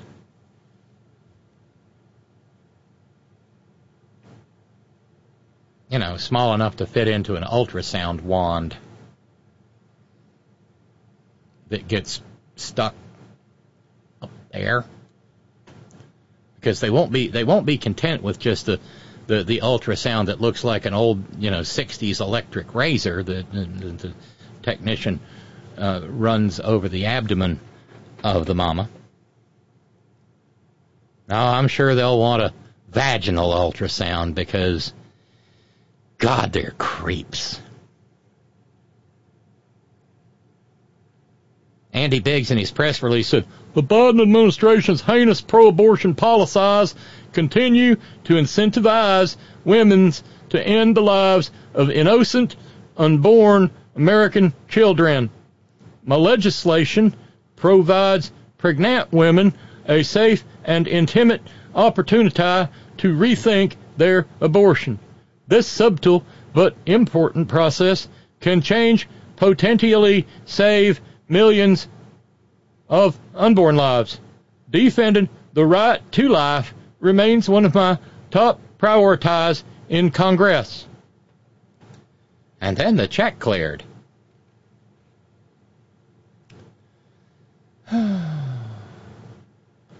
And so, having introduced the bill, representing Matt Rosendale of Montana stand, and Jeff Duncan of South Carolina stand, and Dan Crenshaw of Texas stand, and Barry Miller of Illinois jumped on to co-sponsor it.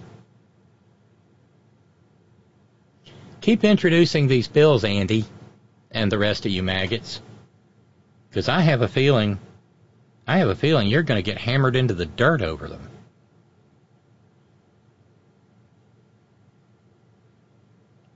The bill does have some saving language. Neither the abortion provider nor the pregnant woman. Notice how it's an abortion provider, not the medical facility. Women's reproductive health care centers are medical facilities. Shall be subject to any penalty under this title if the pregnant woman declines to look at the displayed ultrasound images. God, they're dumb. I mean, they're breathtakingly stupid. So that means, well, hey, look, we've got some really good music here. Put these earphones on. Okay. And then read the fucking description from the ultrasound. We can turn the tanning bed lights on. Here, put on these really, really dark glasses that'll keep you from seeing anything.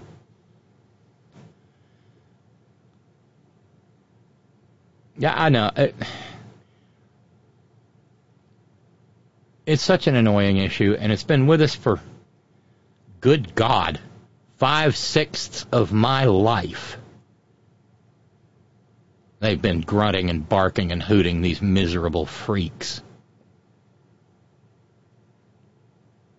Because see, I have nothing for these gangs of theocratic thugs. They don't give a good goddamn about the mother or the baby. They care about theocracy.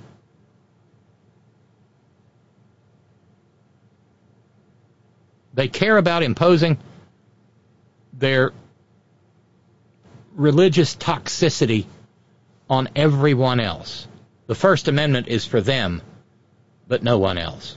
The First Amendment is to protect religion, not people from having to be subjected to it.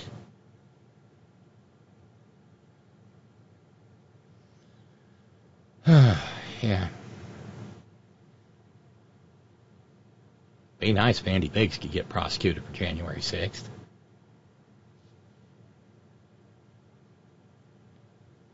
Angelo writing from the People's Republic of the Bronx, pro-life my ass. They won't rest until they execute someone for giving an abortion like they did in France in 1946.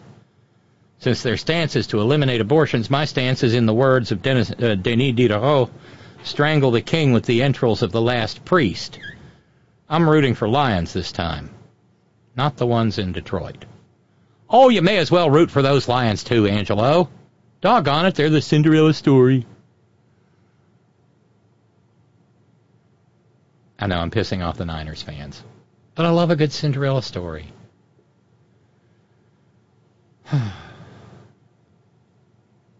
But yeah, you're not wrong, Angelo. They're bloodthirsty. They claim to be pro-life, but what they are is actually, pro-death.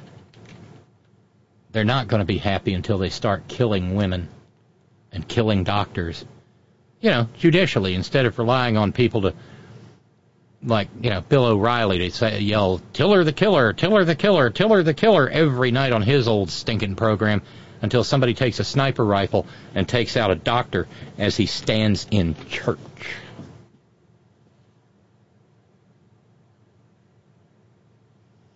By the way, Randy Radar points out, deep red state life expectancy is 4.5 years shorter than that of deep blue states.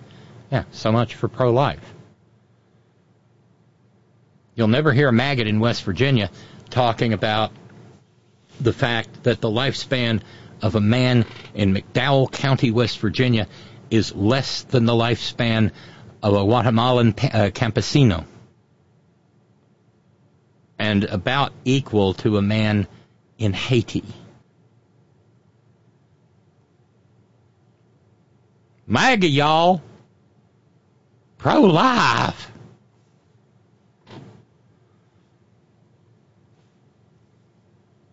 Angelo adds, can't root for the Lions. I'm a Bears fan, which means I don't like football, apparently.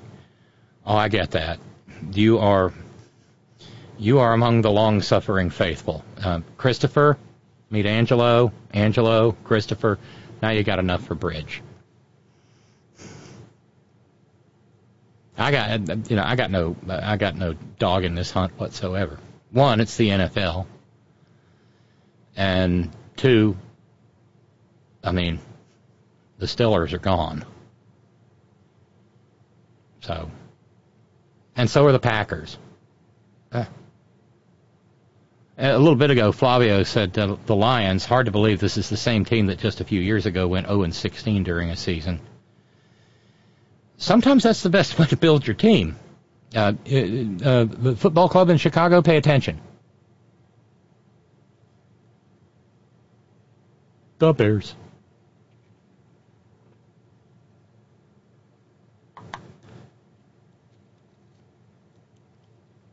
And just another, that's about as close to being an egomaniac as I get. But I'm right again.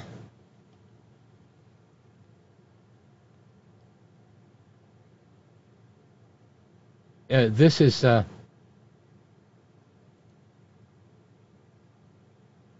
feels like validation. Former Israeli Prime Minister Ehud Barak gave an interview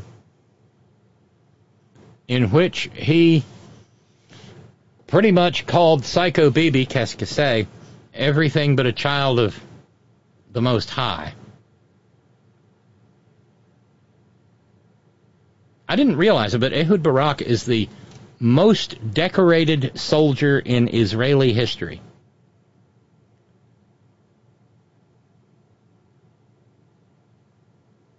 And he said, Ehud Barak did,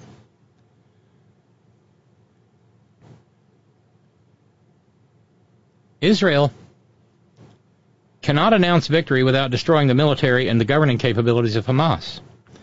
But for Hamas to win, it just needs to survive.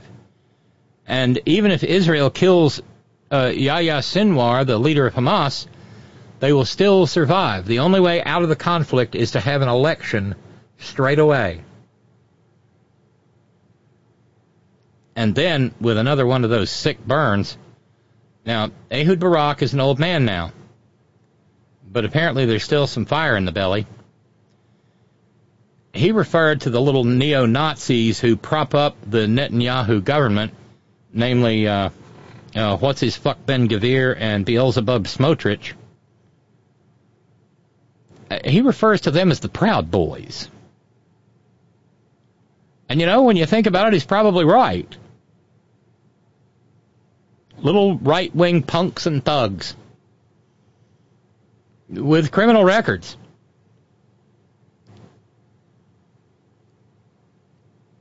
In the interview, Ehud Barak said, when you look at the Israeli side, there is a vacuum of leadership. And Bibi is rejecting the explicit demand coming from the inner cabinet to come up with an exit strategy and continuing to not consider everything that should have happened 3 months ago after the attack first took place. If Bibi continues to reject an exit plan, we will find ourselves sinking into the Gazan mud for years to come.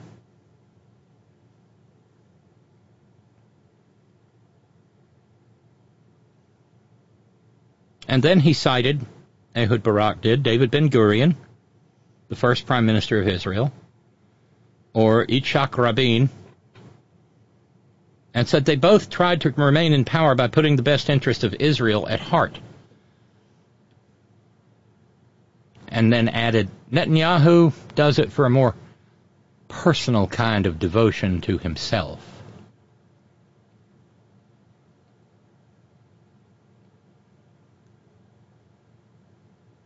And talking about Beelzebub Smotrich and what's his fuck Ben-Gvir, he's, in addition to referring to them as the Proud Boys, former Prime Minister Barak is apparently paying attention to American media. He said, I compare, and again, I read this and it felt like a hell of a lot of validation. I compare them to the Proud Boys in America. Imagine if, in the U.S., one of them had become Secretary to the Treasury and the other put in charge of Homeland Security. It's crazy, but in Israel, that's what happened, and Netanyahu is dependent on them.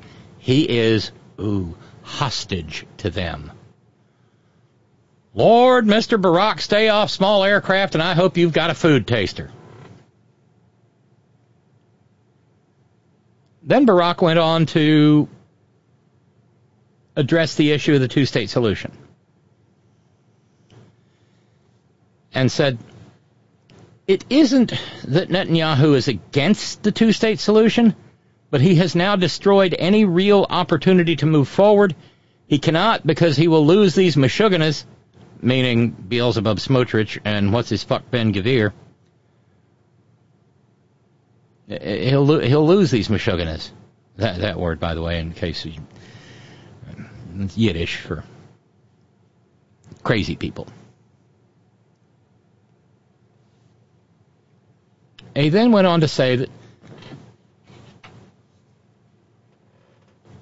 that the Israeli government missed the boat, that the hostages were the priority, not waging a war.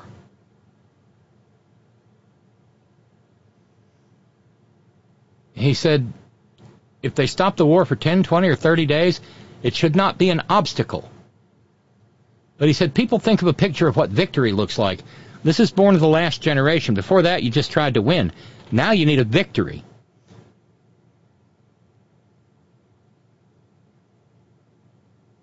He said, it's a little bit of an illusion. However many we kill, they might be killed tomorrow, but Hamas will continue. And ultimately, because apparently Ehud Barak doesn't have the narcissistic egomania of, say, Psycho Bibi, qu'est-ce que c'est? He recognizes what's happening to Israel in the eyes of the world. And he said that Israel is losing legitimacy. And he said statesmanship is missing. There is a vacuum in the overall running of the war. We need to do something about it because time is running out. There are two clocks ticking at a different pace. The clock of legitimacy is ticking very fast. The clock of achieving the objective is ticking very slow. It is the basic role of the senior command to make sure these two clocks become synchronized. I don't think you can do that in a world that has Bibi Netanyahu in it, or Beelzebub Smotrich, or what's-his-fuck Ben-Gvir, or any of the other neo-Nazis that are in the Israeli cabinet or in those Israeli parties that propel them to power.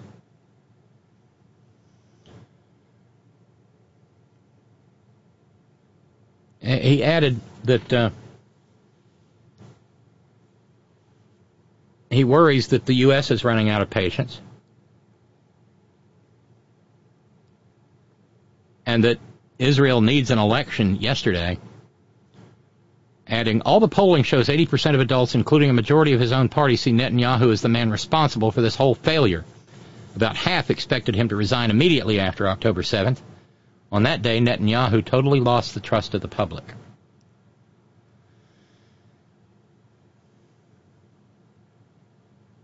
I wonder if this article's gotten, it's from the Telegraph in the UK, I mean, for what it's worth.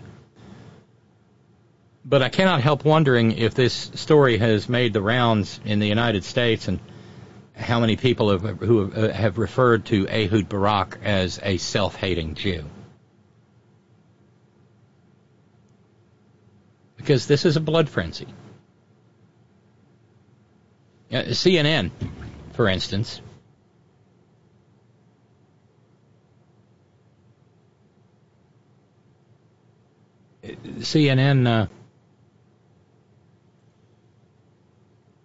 had this. Jake Tapper speaking to a correspondent, Jeremy Diamond, who had visited the site where the Israeli military desecrated Palestinian graves. Today, the Israeli military acknowledged that they rolled into a cemetery, took bodies out of graves as part of what they say is a search for Israeli hostages' remains. But as the Israeli military put out that statement, we were completing our investigation into the Israeli military's desecration of cemeteries. And what we found is 16 cemeteries across Gaza damaged or destroyed. I do want to warn our viewers that they may find some of these images disturbing. Don't worry, it's radio. In Gaza, even the dead cannot escape the indignities of war. More than a dozen cemeteries like this one in Jabalia, desecrated by the Israeli military. Gravestones destroyed, soil upturned, tread marks leaving little left for the living to honor their dead. This is that same graveyard before the war. 1 month later, a series of tread marks can be seen on the northwestern edge. It is no exception. A CNN analysis of videos and satellite imagery found that 16 cemeteries have been damaged or destroyed by the Israeli military since it launched its ground offensive. As Israeli forces pushed deeper into Gaza, they crushed the graves of thousands of Palestinians between November and January.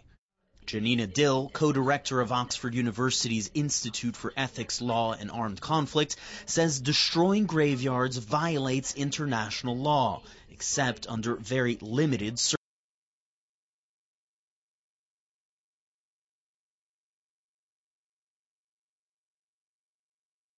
objectives. They are, in fact, what international law would consider an object that is normally dedicated to civilian purposes, like places of worship generally. So this is protected from intentional attack. It can only be intentionally attacked or destroyed if it becomes a military objective.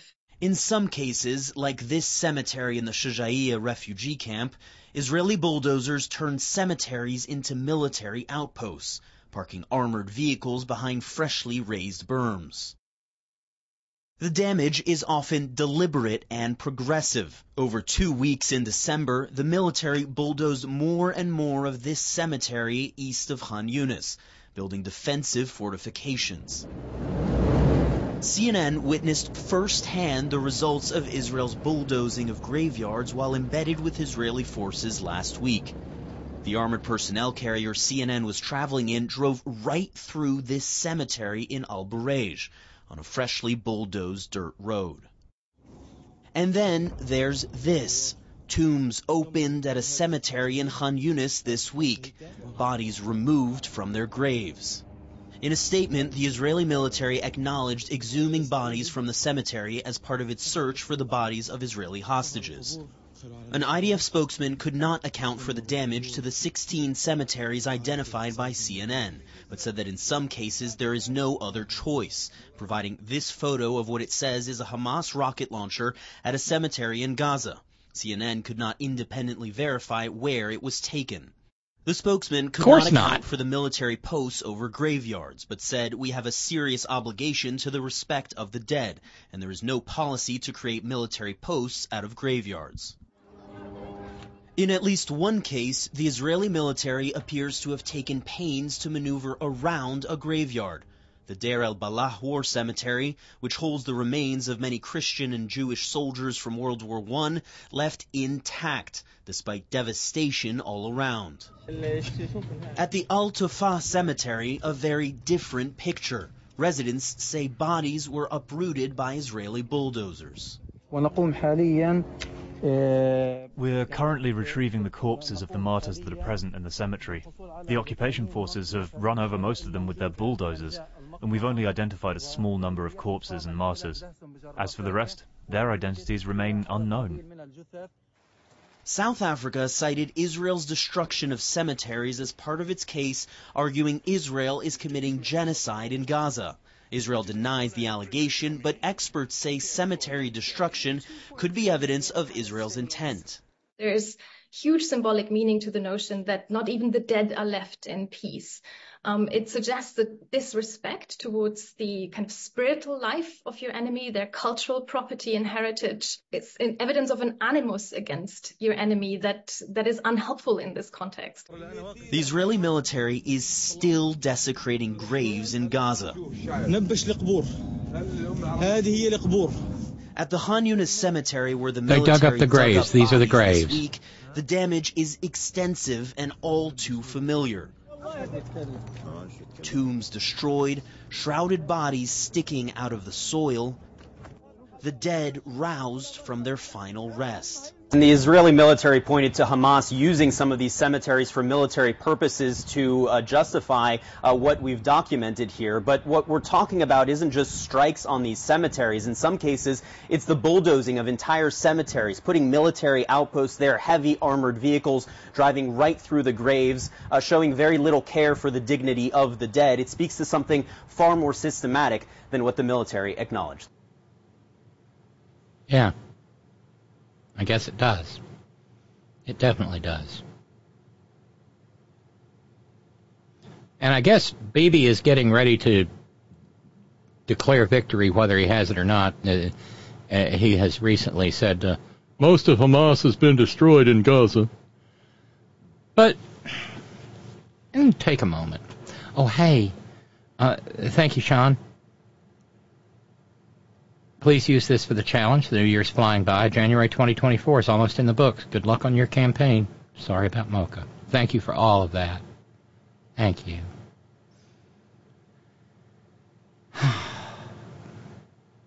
Thank you so much. So we're half done with the no-name challenge that will finish off funding for last week.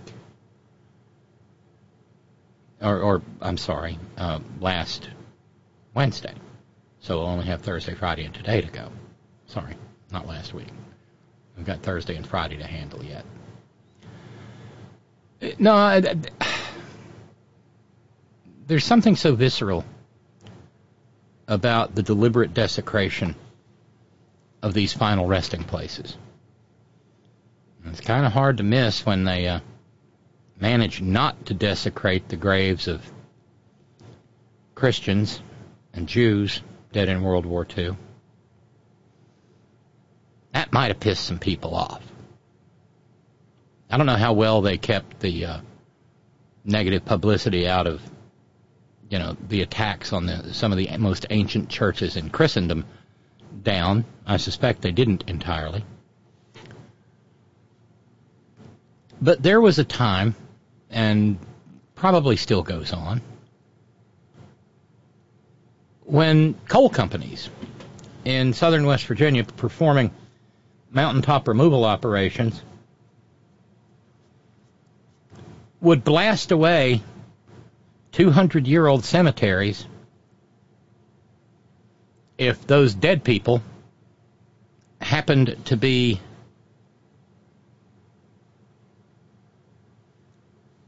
on top of a seam of coal.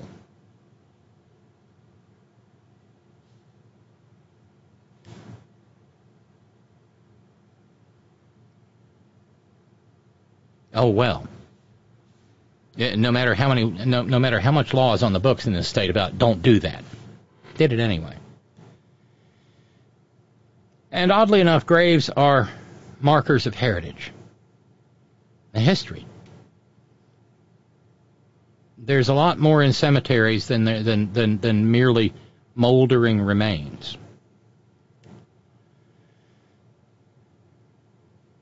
It is a way to erase a culture. It is part and parcel of a genocide.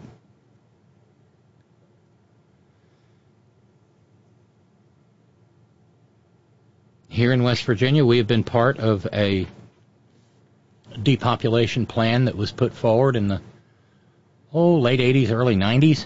Talked about it before. And it's to look at the document and then look at what's happened. It's like, oh, yeah, they did that. In this case, it is not enough to kill all the Gazans. And at this point in time, 1% of the population has been killed. 1%. It's not enough. You have to erase their presence there in days gone by, decades gone by, centuries gone by, because after all, there's no such thing as a Palestinian. It's been said over and over and over again.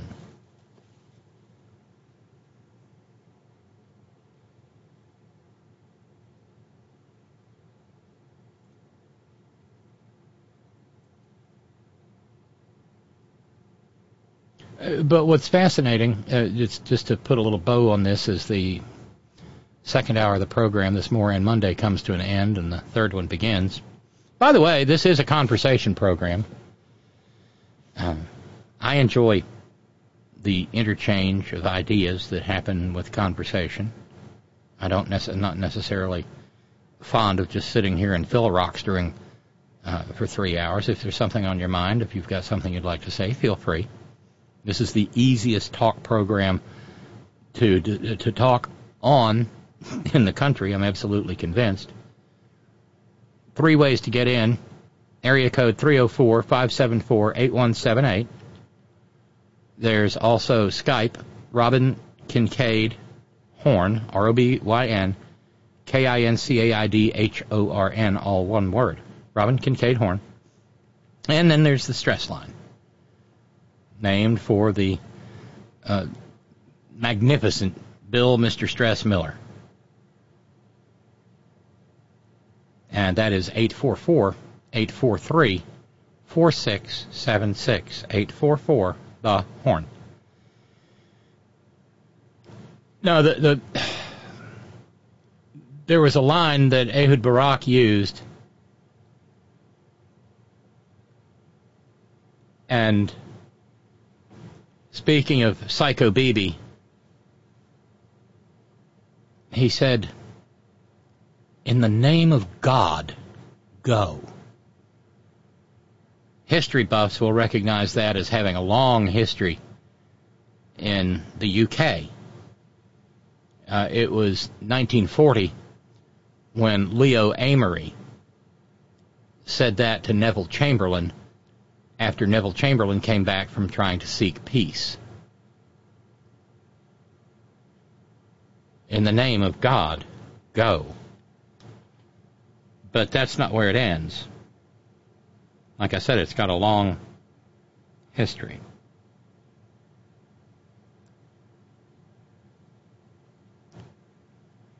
And so before Leo Amery, there were other instances, but more recently there was MP and former cabinet minister David Davis in the UK who stood in the House of Commons and looked at Bojo the clown and said, "You have sat here too long for any good you have been doing. In the name of God, go."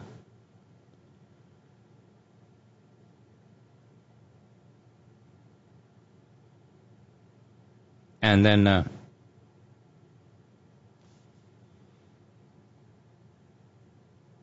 Amory and Chamberlain, "Depart, I say, and let us have done with you. In the name of God, go." That led to Churchill becoming prime minister. And then there's April the 20th, curious date that, 1653, when Cromwell said, "'Tis not fit that you should sit here any longer. You've sat here too long for any good you have been doing lately. In the name of God, go."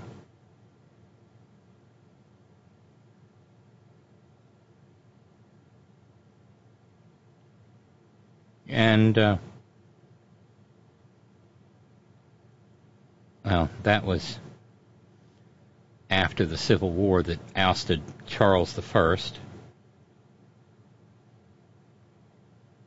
and set up such a vicious democracy that the English people were thrilled to have their monarch finally back and see the end of Oliver Cromwell.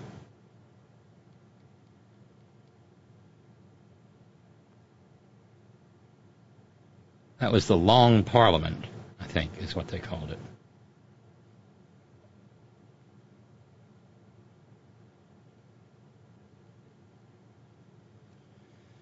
So, in the name of God, go has resonance.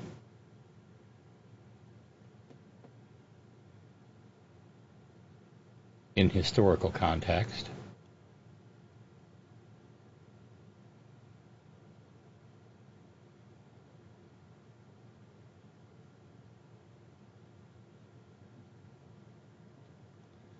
Oh, and a couple of things. Ralph's has added a challenge to the attempt to get a little bit caught up. If we get $25 more in on our no-name challenge, that'll finish last Wednesday, and we can get started on Thursday.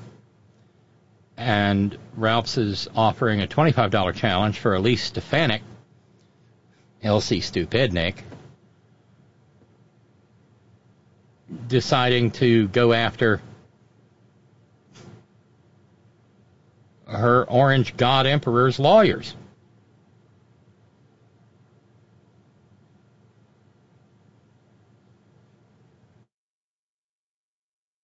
Mary L. Trump dubbing Elsie Stupidnik as the GOP, apart from Nitwit Nero, Elsie Stupidnik wins the prize as their party's top gaslighter. Quite an accomplishment, considering the competition. Every lie, Mary Trump writes, is an audition to be Donald's vice president pick. But she gave us a true gift, a lie that backfired spectacularly.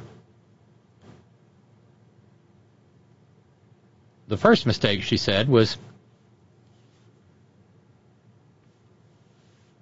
quoting a tweet after hearing that the trial would be delayed by a day. Breaking, the judge in Trump's E. Jean Carroll defamation trial just delayed today's trial till tomorrow, the day of the New Hampshire primary. Election interference. That was Johnny MAGA. So then Elsie Stupidnik said, this is blatant election interference. Joe Biden and his Democrat cronies are the true threats to democracy. Trump 2024. Here's the problem. Right, this merits a genuine monkey up Duplantis guffaw. Because Nitwit Nero's own legal team asked for the continuance. And it all turns on a sick juror. And the judge said, look, we can continue short a juror, or we can wait a day.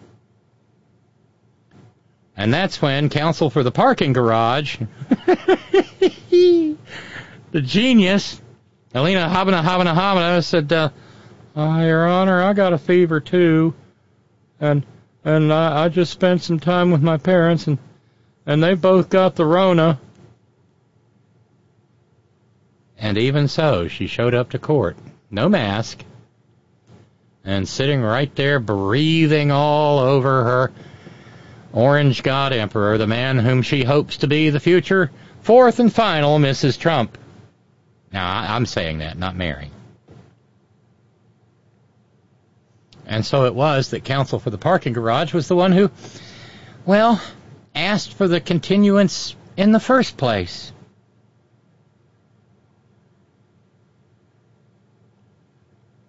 Because, see, Elsie Stupidnik desperately wants to be Tangerine Tiberius's VP choice.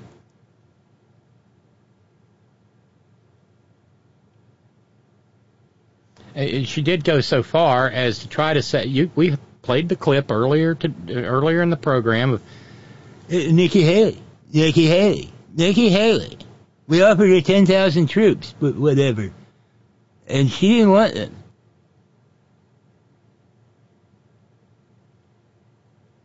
And so a reporter asked her in New Hampshire about them. Well, that isn't a mix-up. The reality is, the reporter said, but Haley wasn't Speaker.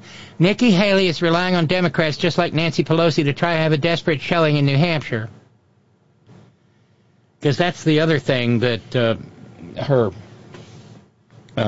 orange genius has been touting. The Democrats are trying. Nikki Haley is going to try to have Democrats vote for her to beat me. And, there's only one problem with that. And apparently, neither the dead whales guy, the paper roads guy, knows, nor does an actual sitting member of Congress, that New Hampshire has a closed primary. Republicans can only vote in the Republican primary. Democrats can only vote in the Democratic primary. And they can't get up to that skullduggery that they're so fond of in the Deep South, where members of the opposite party go in the vote in the other party's primary to try to select the weakest possible candidate.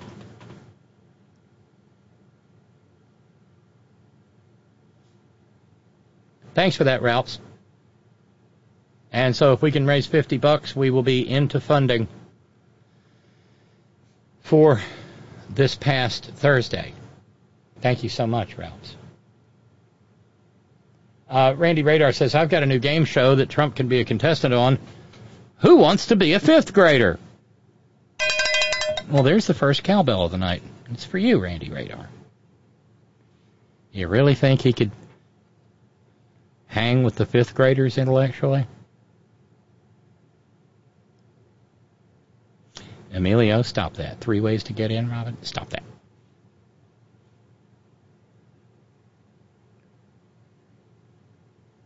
And Lou says it actually goes back to the Cromwellian era. In the name of God, go. Yes, I know. That's why they quoted Lou Amory in the Ehud Barak article. Leo Amory. And I went, wait a minute. That's got a lot older pedigree than that. And so, yeah, it does go back to 1653. And Cromwell.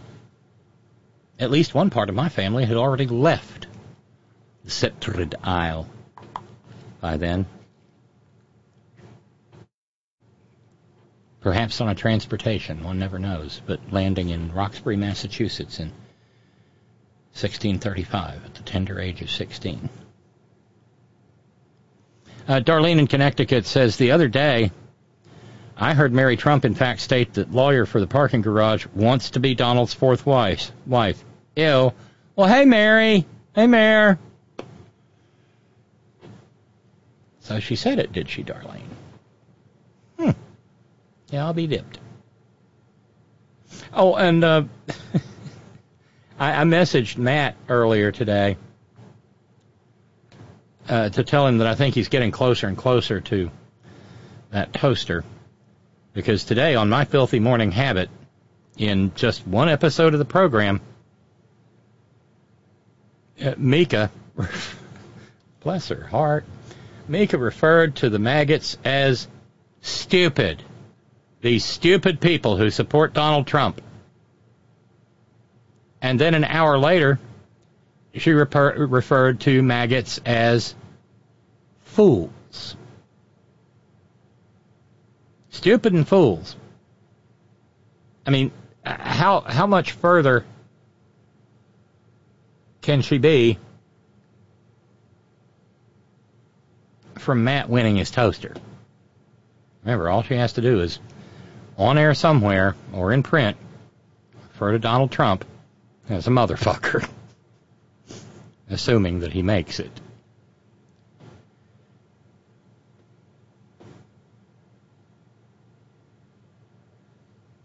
Oh, going back to the blonde pro-life lady, Emilio said, no, blonde lady will take a year-long vacation to La Belle France and return sans bébé, baby.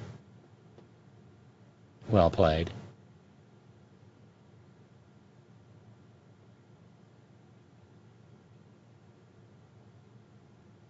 That's a hilarious graphic, Ralph's.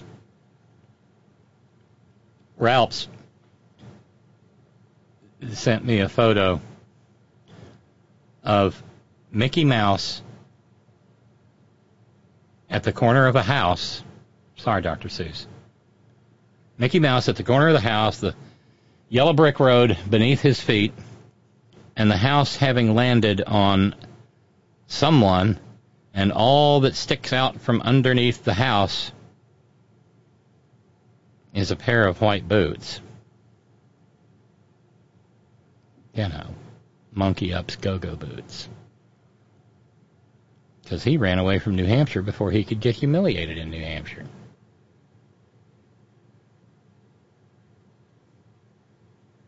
That's fun. Funny. Thanks, Ralph.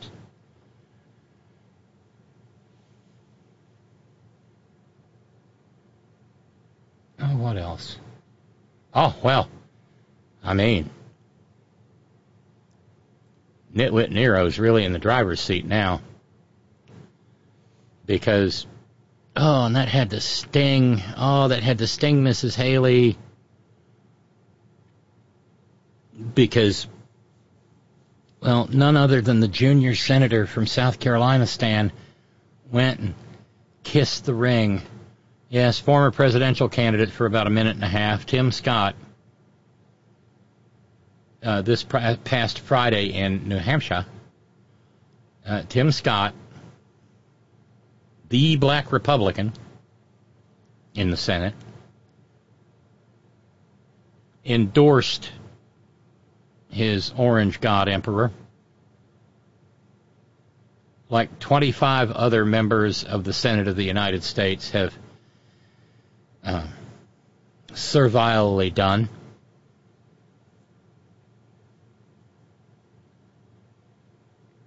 The Guardian noting Scott's endorsement of Trump is a blow to Haley. As governor of South Carolina, she appointed Scott to the Senate in 2012. Ow! Speaking in New Hampshire on Friday, Scott said, "We need a president who understands that the American people are sick and tired about being sick and tired. We need a president our foreign adversaries are afraid of and our allies respect."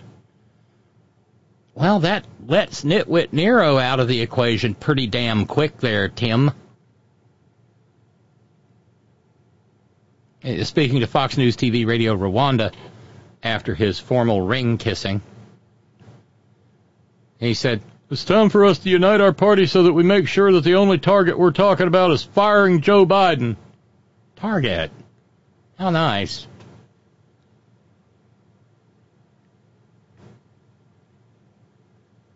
And then at a rally in South Carolina where Mrs. Haley will receive her ultimate comeuppance and humiliation, the misogynist that she once agreed to work for said, "Probably not going to choose her as my running mate. She's not presidential timber. I know her very well, believe me. She's not tough enough. She's not smart enough." Okay, we agree for once. "And she wasn't respected enough. She cannot do this job. She's not going to be able to deal with President Xi. She's not going to be able to deal with Putin."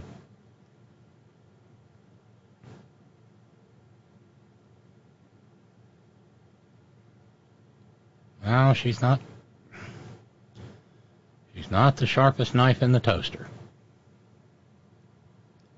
But she's finally beginning to find a little bit of a voice, drilling him for not knowing the difference between herself and Nancy Pelosi.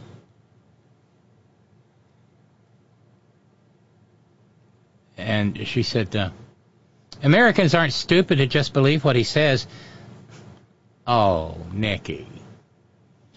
The reality is, who lost the House for us? Who lost the Senate? Who lost the White House? Donald Trump. Donald Trump. Donald Trump. Nikki Haley will win every single one of those back.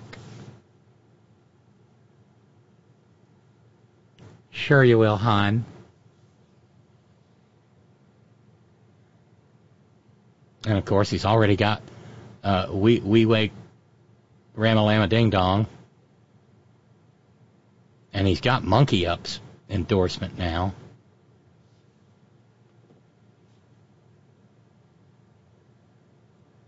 Ooh, fun. Kevin says, Mary Trump also says she has major dirt on Elsie Stupidnik, upcoming newsletter. Maybe she plagiarized something at Harvard. She's a Harvard grad. Boola boola. Oh, no, that's Yale. As to that toaster, Matt in San Francisco says, I was thinking of getting some chrome polish to keep it pristine. Oh, absolutely. And you know what? For the soft scrub barkeeper's friend. Good stuff, that. But chrome, Matt, are you sure? Chrome? I mean, I think if when it gets to the point where you win this, we want a platinum toaster for you, don't we?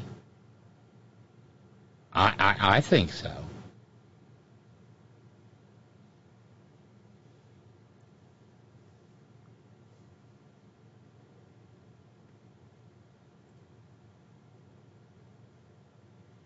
And just because it's Moran Monday, and of course they're Morans,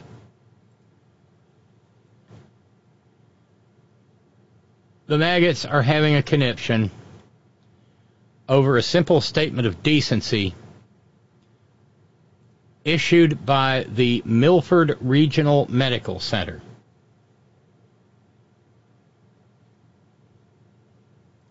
For those of us who still remember the pandemic and actually know that it was a pandemic and not a giant conspiracy from a lab leak,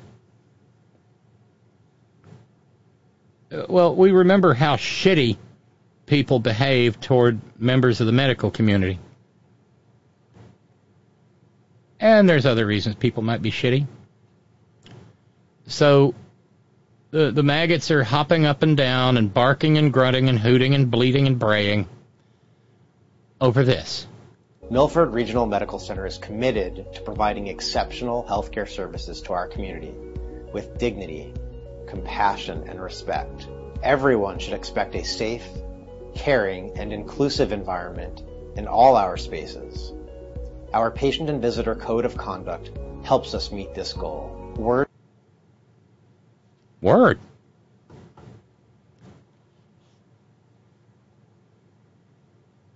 I mean, is anything there making your liver quiver?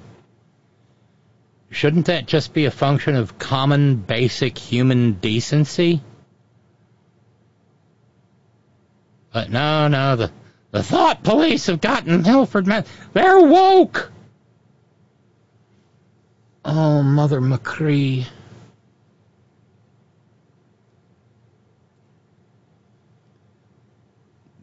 But at least we are, by the way, we got past the 19th, and we have a stopgap funding extension into March so that we will remain on the precipice.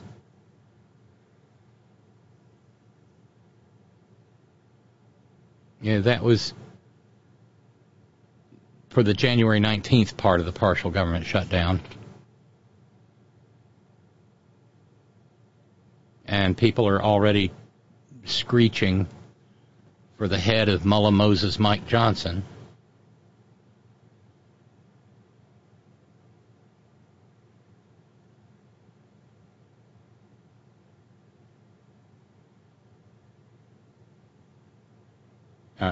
But in the Senate, of course, and they haven't talked about him a lot, but lately, Rand Paul, libertarian ophthalmologist, and that thing on his head, offered up an amendment that would prohibit federal assistance to governing entities in the West Bank and Gaza. He lost 50-44. The libertarian ophthalmologist said, "That kind of barbarism cannot and should not be rewarded with American taxpayer dollars." Now, on the other hand, equipment to bulldoze graveyards, I'm sure Rand Paul's just groovy with that. Ben Cardin, who isn't running again, said, "Our ally Israel is at war with Hamas terrorists, not at a war against the Palestinian people."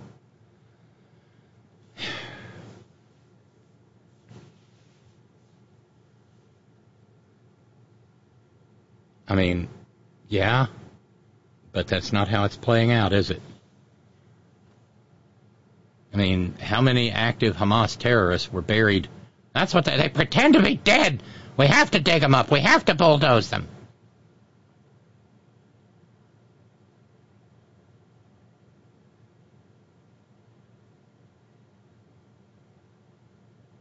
But the thing is, when they finally got to the vote in the House, fully half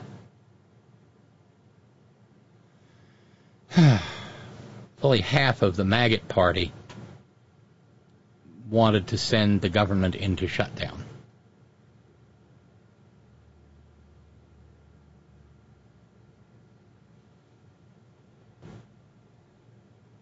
Because freedom.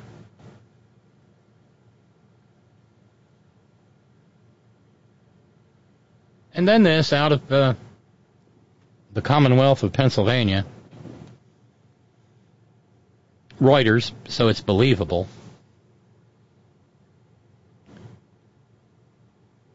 The Third United States Circuit Court of Appeals, by a 2-1 vote,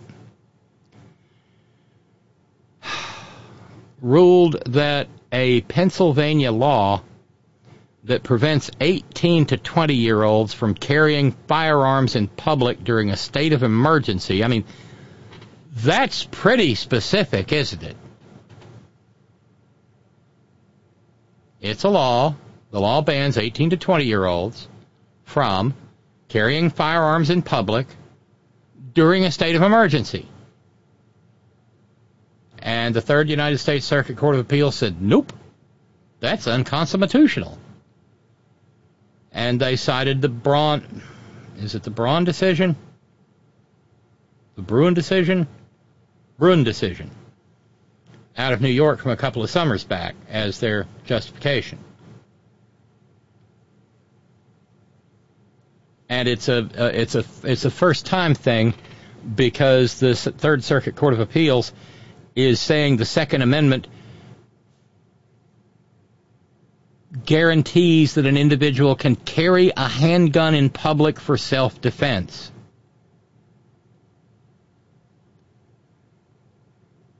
And then they used that shitty little rubric from 2 summers ago and said that any gun law must be consistent with this nation's historical tradition of firearm regulation.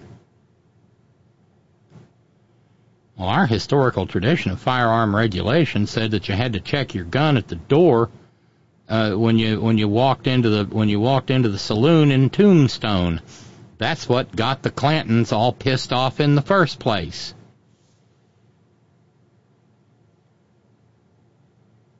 U.S. Circuit Judge Kent Jordan said, the words, the people, in the Second Amendment presumptively encompass all adult Americans, including 18 to 20-year-olds, and we are aware of no founding-era law that supports disarming people in that age group.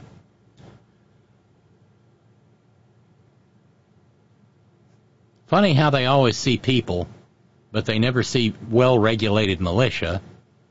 And they certainly never see keep and bear as opposed to the use of the word own.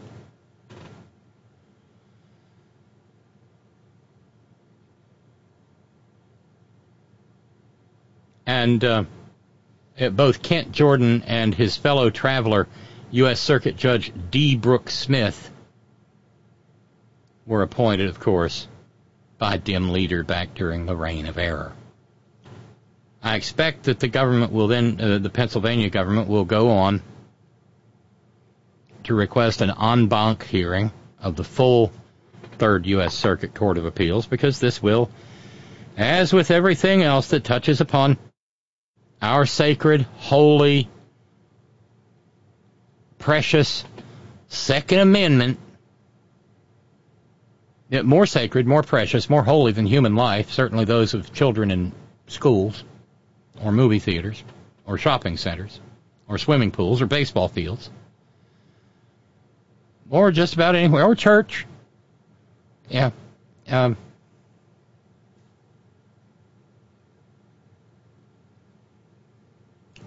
It will wind up before our most puissant, dread, sovereign, supreme Catholic majesties.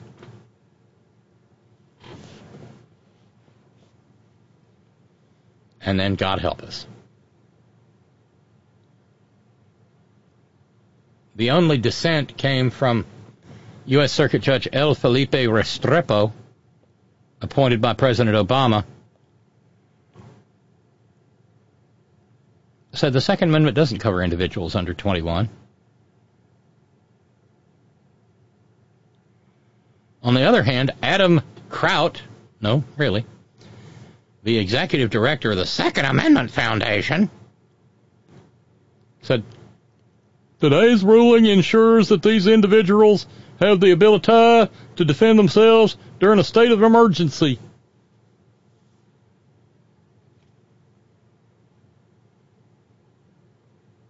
And, in fact, Attorney General Michelle Henry of Pennsylvania, her office says that they're considering further appeal.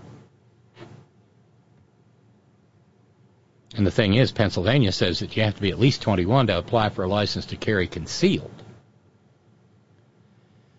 I guess that's next.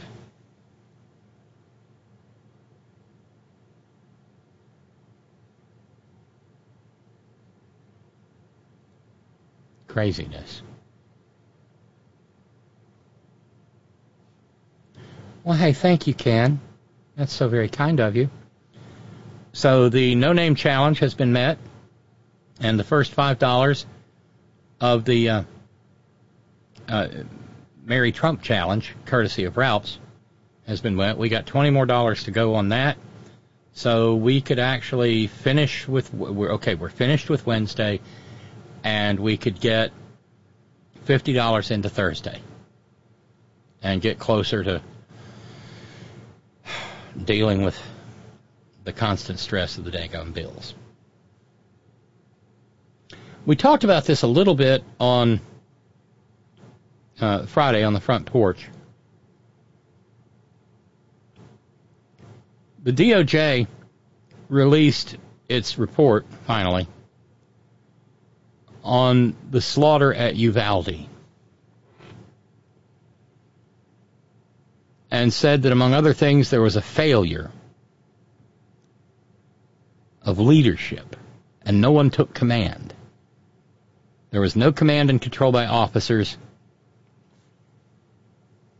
even as children were calling and begging for help.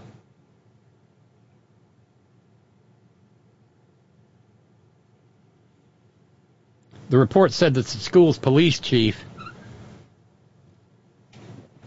was not exactly on the ball when he tried to negotiate with the killer, who had already blasted his way into the classroom with his Second Amendment remedy, and then sent other officers to go and please try to find the keys to unlock the classrooms.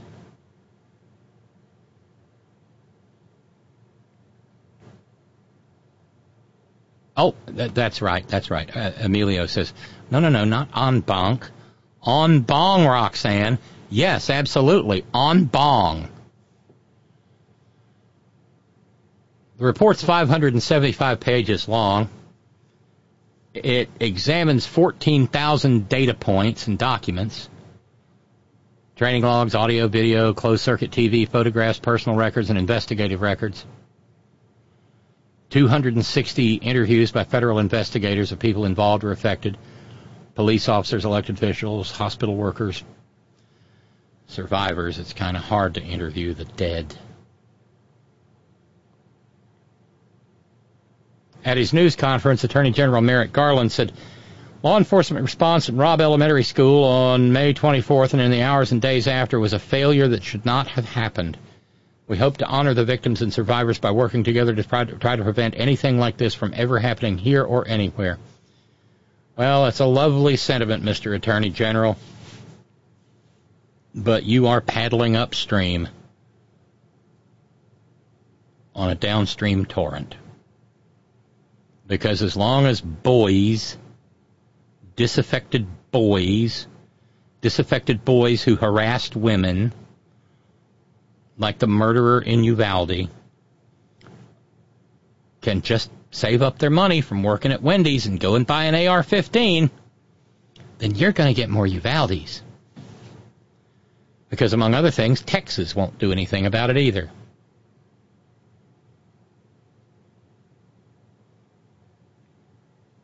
The DOJ had the common decency to provide the report to the victims' families before they released it officially and publicly. Inside the report, you find the line, the goal is that this report provides answers to those directly impacted while also conveying recommendations and lessons learned to the nation. Well,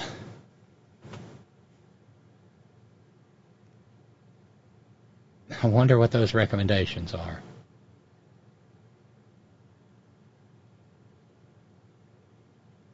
Some of the lowlights from the report: 11 officers from the Uvalde School District and Uvalde Police Department were on scene in 3 minutes of the shooter's entry to the school. 5 of those initially advanced. 2 got hit by shrapnel. The cops made 3 attempts to go into the classrooms. The then chief of the Uvalde School Police Department, Pete Arredondo, directed officers at several points to delay making entry into classrooms in favor of searching for keys and clearing other classrooms. Tried to negotiate with the shooter and treated him as a barricaded subject as opposed to another toxic, angry young male with a gun murdering students.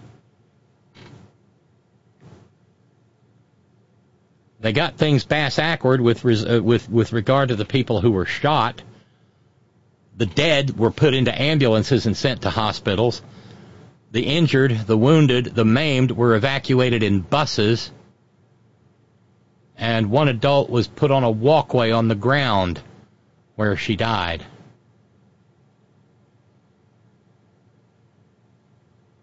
The Attorney General said this report concludes that had law enforcement agencies followed generally accepted practices and gone right after the shooter to stop him, lives would have been saved and people would have survived.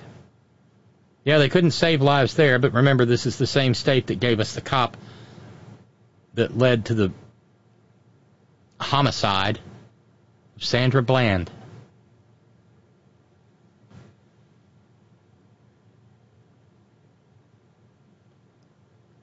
There are 8 chapters in the report,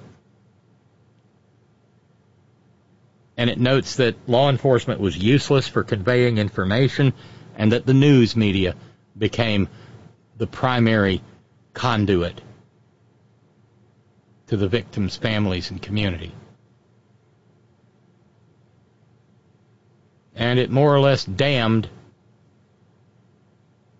the lack of open and transparent information from government officials, and by government officials we mean Texas government officials.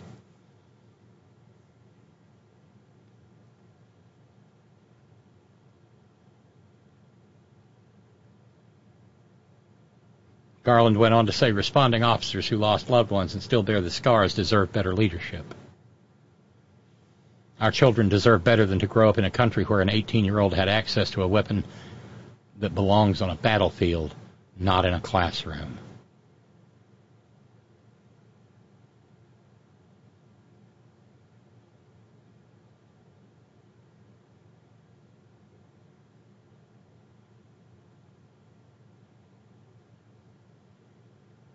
They went to pains to describe and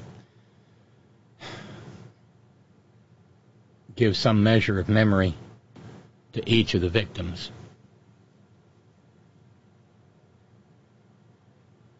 And only 77 minutes went by before finally a team from U.S. Border Patrol took out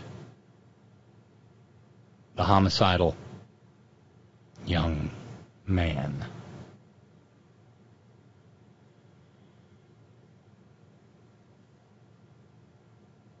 And, of course, remember, Greg Assbot lied about it.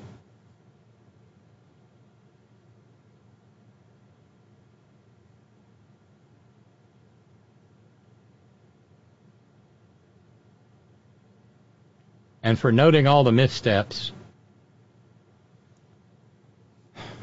there's any recommendations are more in the way of recommendations for what to do when it happens again, how not to make another Uvalde.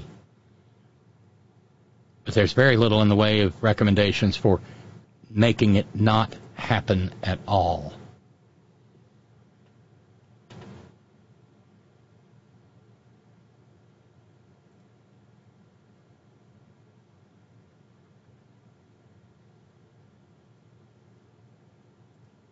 We got another one coming. There's another one out there. There's another disaffected, angry boy saving up his money so that he can finally get the attention he craves and take out the vengeance that burns within him.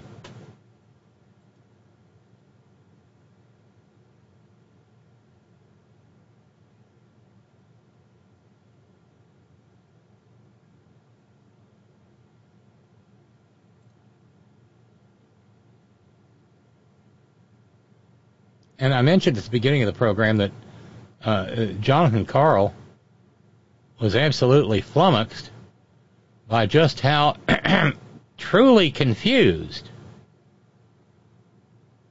Nitwit Nero seemed to be over the weekend. Well, you're right. Jimmy in the Great Northwest said, Uvalde, if that had been a wrong address police raid, there wouldn't be not one pig missing out in the action. Oh, no. Of course not. Consider the story out of Elyria, Ohio last week, where the cops, in this instance pigs, used a flashbang grenade on a 1-year-old baby boy on a ventilator. The baby is mercifully alive.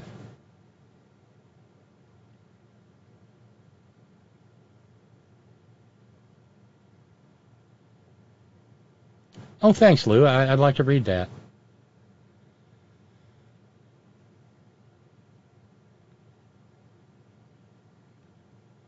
So, talking to George Snuffleupagus, I mean, truly confused. I guess they feel bad about maybe trying to diagnose dementia, but if you can't say, gosh, he's displaying signs of dementia, symptoms of dementia, is it really that inappropriate to mention the fact that his filthy old Klansman daddy died of Alzheimer's? Because it doesn't feel like it should be. John, the New York Times had the right headline this morning on DeSantis' implosion of his campaign. This was a spectacular failure, one of the greatest in all of American politics. I mean, DeSantis, if you go back to about a year ago, was actually beating Donald Trump in several polls. There was a December 22 poll in the New York, in the Wall Street Journal that had him up 14 points over Trump. He spent some $150 million, if you count all the money from his super PAC, and he did nothing but go down and down and down. Basically, George, one big factor, he never took the fight to Donald Trump until he was already mortally wounded as a candidate. Nikki Haley's been edging towards taking the fight towards Donald Trump. Two-person race right now, and she's behind in New Hampshire, but even if Oh, George, it's not a two-person race. You're a fucking multimillionaire. How can you be that simple? Wait a minute. The two aren't correlative. It is not a two-person race. It's a one-person race with a not particularly intelligent woman from South Carolina desperately trying to I don't know, go back and be ambassador to the UN or maybe ambassador to Bonomo this time.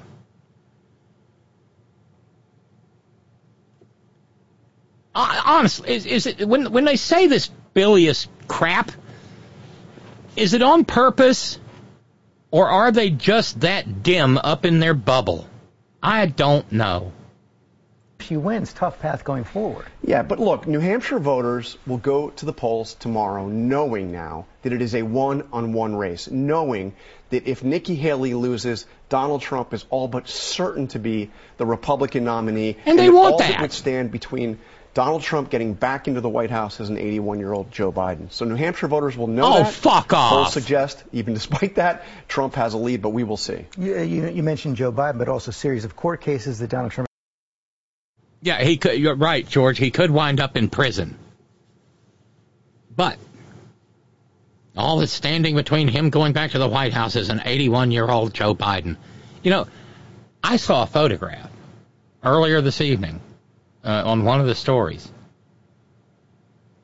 that showed Joseph Robinette Biden III, 81 years old,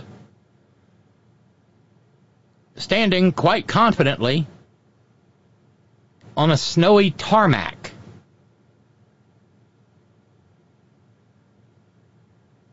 I want to see Nitwit Nero take 3 steps on snow. And I'll spot him the first 2. He'll be on his ass before he gets to the 3rd.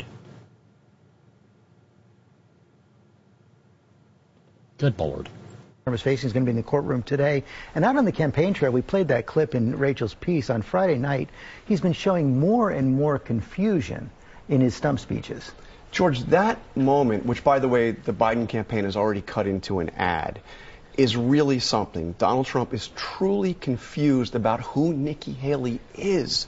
Thinks somehow that she was in charge of security at the Capitol on January 6th. Clearly confused. Thinks she's Nancy Pelosi. Come on, John Carl. I know you were raised to be a little right-wing flack, but do better.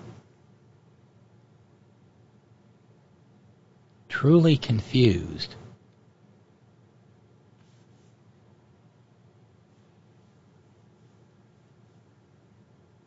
Randy Radar says, if Trump is an actual threat, then how come people's hair isn't on fire? How come they aren't putting their money where their mouths are? Well, some appear to be. It's not like Joe Biden's hurting for cash. And, of course, it depends on what you mean by people. He is a threat, and the maggots know it, and the maggots like that. They want it. They crave it. It's almost akin to a sexual fetish. They fantasize about all the ugly shit that Nitwit Nero is going to do to the people they don't like. People that are wrong color, or love people the wrong way, or love the wrong people, or dress the wrong way. Nitwit Nero, their God Emperor, is going to take us back to Leave It to Beaver America, where the worst thing you have to deal with is a fawning and obsequious Eddie Haskell, and where everybody can always bully Lumpy. Her with Nancy Pelosi, but we've seen him confuse Joe Biden with Barack Obama. He thinks that he beat Obama. We saw at one point he talked about how Biden was going to get us into World War II. So there has been, there have been moments, and there have been several moments on the campaign trail where he has seemed quite frankly out of it. We should underscore, he's confusing Nikki Haley for Nancy Pelosi as he's telling a lie about Nancy Pelosi. Yeah. Of course, Nancy Pelosi was Speaker of the House. She was not actually in charge of security, though, at the Capitol. And he says that he had offered her troops, which, again, is not true. But regardless, it's not just the lie. It's that he's confused about who Nikki Haley is, the person he's running against. And you can see it in that clip that we played just part of. He says, Nikki Haley, Nikki Haley, Nikki Haley. It's like he's looking to find it in his brain somewhere. John Carl, thanks very much. Hey, Jude, let me ask you something. I was really taken by your Instagram post over the weekend. This is very familiar territory to you. I mean, I first worked in the New Hampshire primary back in 1988 for Michael Dukakis, and covered every single New Hampshire primary since the 2000 campaign. But this is a very different New Hampshire primary this time around. Usually you have a gaggle full of candidates on both sides, competitive primaries on both sides. You really don't this time around. And by Wednesday morning, we very well could see the general election face-off, Donald Trump versus Joe Biden. The longest general election of our lifetime. Right, exactly. That's something. Thank you both, gentlemen. Yeah, we could see that.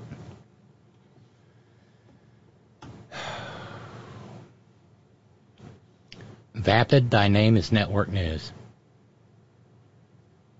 I mean, do you get why this is so annoying? I know neither Jonathan Karl nor George Snuffleupagus are doctors. They're not psychiatrists. But you don't need to be either one of those to say that a man who is that out of it has no business near the reins of power, or God knows the nuclear football, or any power tools, or small kitchen appliances, or a yo-yo. I mean, this program was just getting started during the election for and the second term of Dim Leader. And God knows we had our fun. It seemed like every day there was a new stupidity.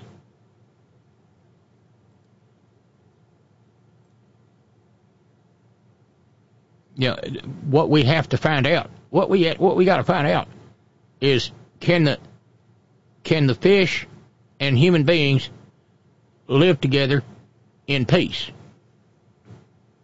Right?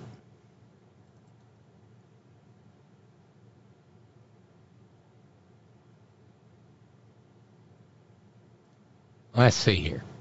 It just as a gentle reminder.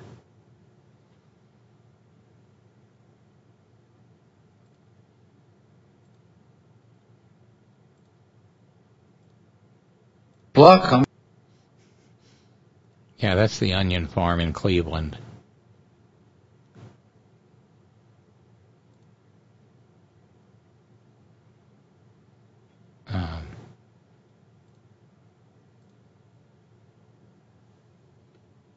It's unacceptable to think that there's any kind of comparison between the behavior of the United States of America and the action of Islamic extremists who kill innocent women and children to achieve an objective.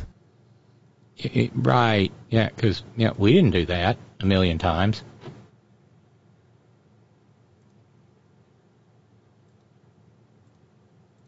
Our enemies are innovative and resourceful, and so are we. They never stop thinking about new ways to harm our country and our people, and neither do we. I mean, I rest my case. What we're worried about is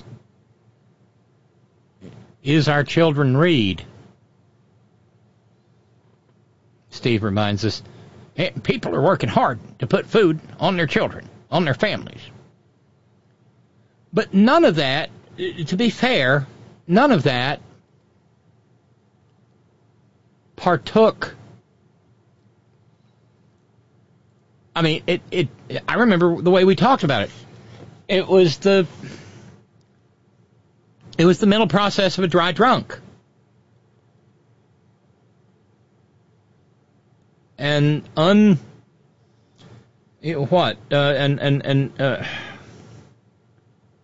unself-aware drunk.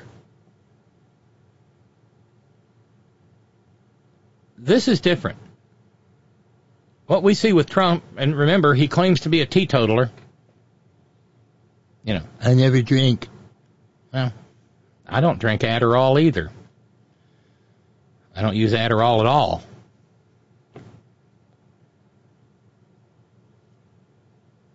I don't think you have to be a psychiatrist or a physician or a neurologist to make the same kind of conclusions. Oh, yes, thank you, Ralphs. Serving as the Horn Ad Hoc Bush Goofy Quotes Research Department. What we need to know is our children learning? Yeah. Thank you, Ralphs.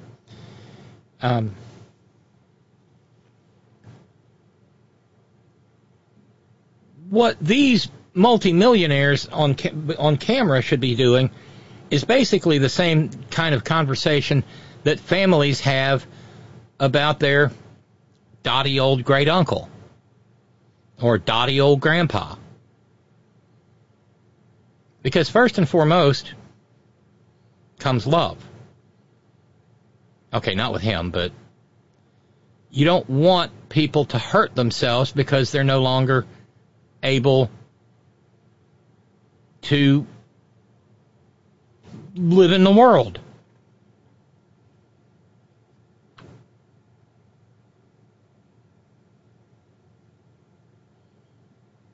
Randy Radar, now we've got two old draft dodgers running for president. I mean, clearly that's Trump. What is it about Joe Biden that makes you think he's a draft dodger? He was in school. When he got elected to the Senate from Delaware. Oh, no, when he got elected Attorney General of Delaware. He couldn't take the oath yet. I think because of his age. So I don't think I don't think there's any call for referring to Joe Biden as a draft dodger.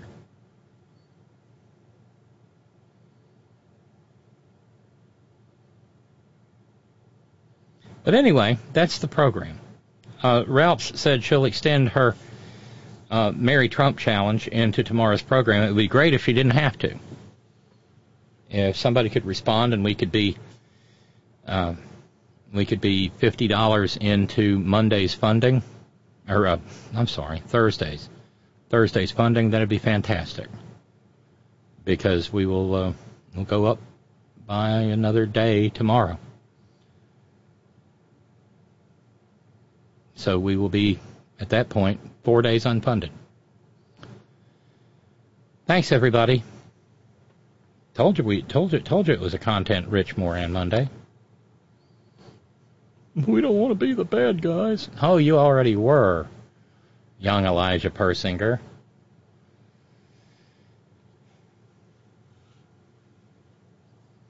Little 19-year-old fella, if you like to have sex with girls eventually, you're going to wish she could have an abortion. But anyway, thanks, everybody. Thanks to our Patreon and PayPal subscribers. Thanks for the challenges this evening. Thanks to those of you who responded so very much. Thank you. Thank you, Sean, and thank you, Ken. Thanks so very much.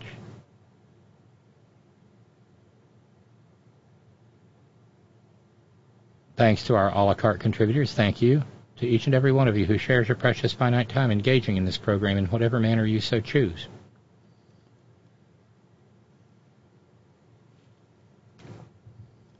Thanks to our all-volunteer staff. Thank you, Roger, in the chat room. Thank you. To our news ninjas. Nice to hear from you, Gene. Thank you. Brother Deacon Asa.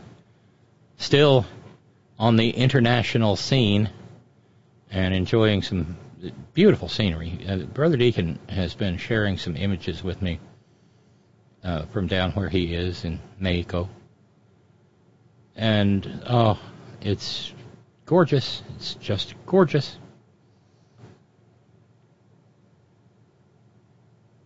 Apparently, just a warm and beautiful place to be. Temperatures in the 70s and the like. Puerto Vallarta. They used to do a lot of vacations to Puerto Vallarta on The Price is Right and whatnot, didn't they? You're going on vacation to Puerto Vallarta, right? Yeah, right. Enjoy your remaining time there, Brother Deacon.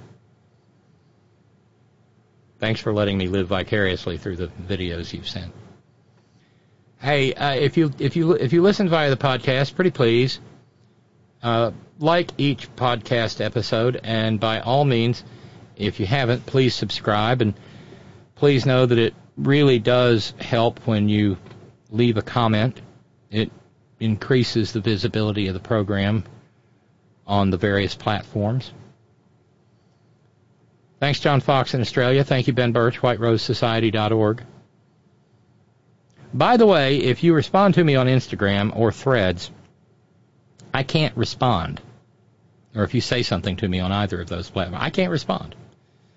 I am for no reason known to man or beast, or woman, or beast, or non-binary, or beast, unable. I'm in some sort of Instagram Threads jail. And I'm perfectly nice there. I don't know what's going on. And it's probably some bigoted troll, but anyway, I'm not being a snob and not responding, just so you know. Thanks to the hardest working, bravest people I know, the folks at Coal River Mountain Watch, CRMW.net, 20-plus years at the forefront of the struggle for human rights and environmental justice in Appalachia, and a proud union shop. Please stay safe. If you haven't already, be part of the only 15% of Americans who actually got their COVID booster. Get your flu shot, get your RSV vaccine, maybe even your pneumonia shot if you're of a certain age. Wear your mask if you're around the maggots. I do when I go to the grocery store. I know where I live. I love my fellow West Virginians, but I know how they vote.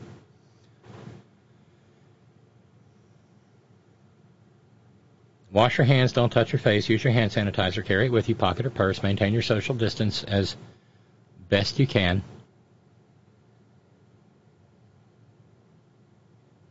And, well, if you know who comes towards you, say, Nikki Haley, I see you. That's you. You're Nikki Haley. Nikki Haley. Nikki Haley. Why are these roads covered in paper? Why are these paper roads? Well, avoid Orange Julius Geezer like the plague. Because he is. And always, always, always, Gina, it's all for you. Love you, Wayne. Later.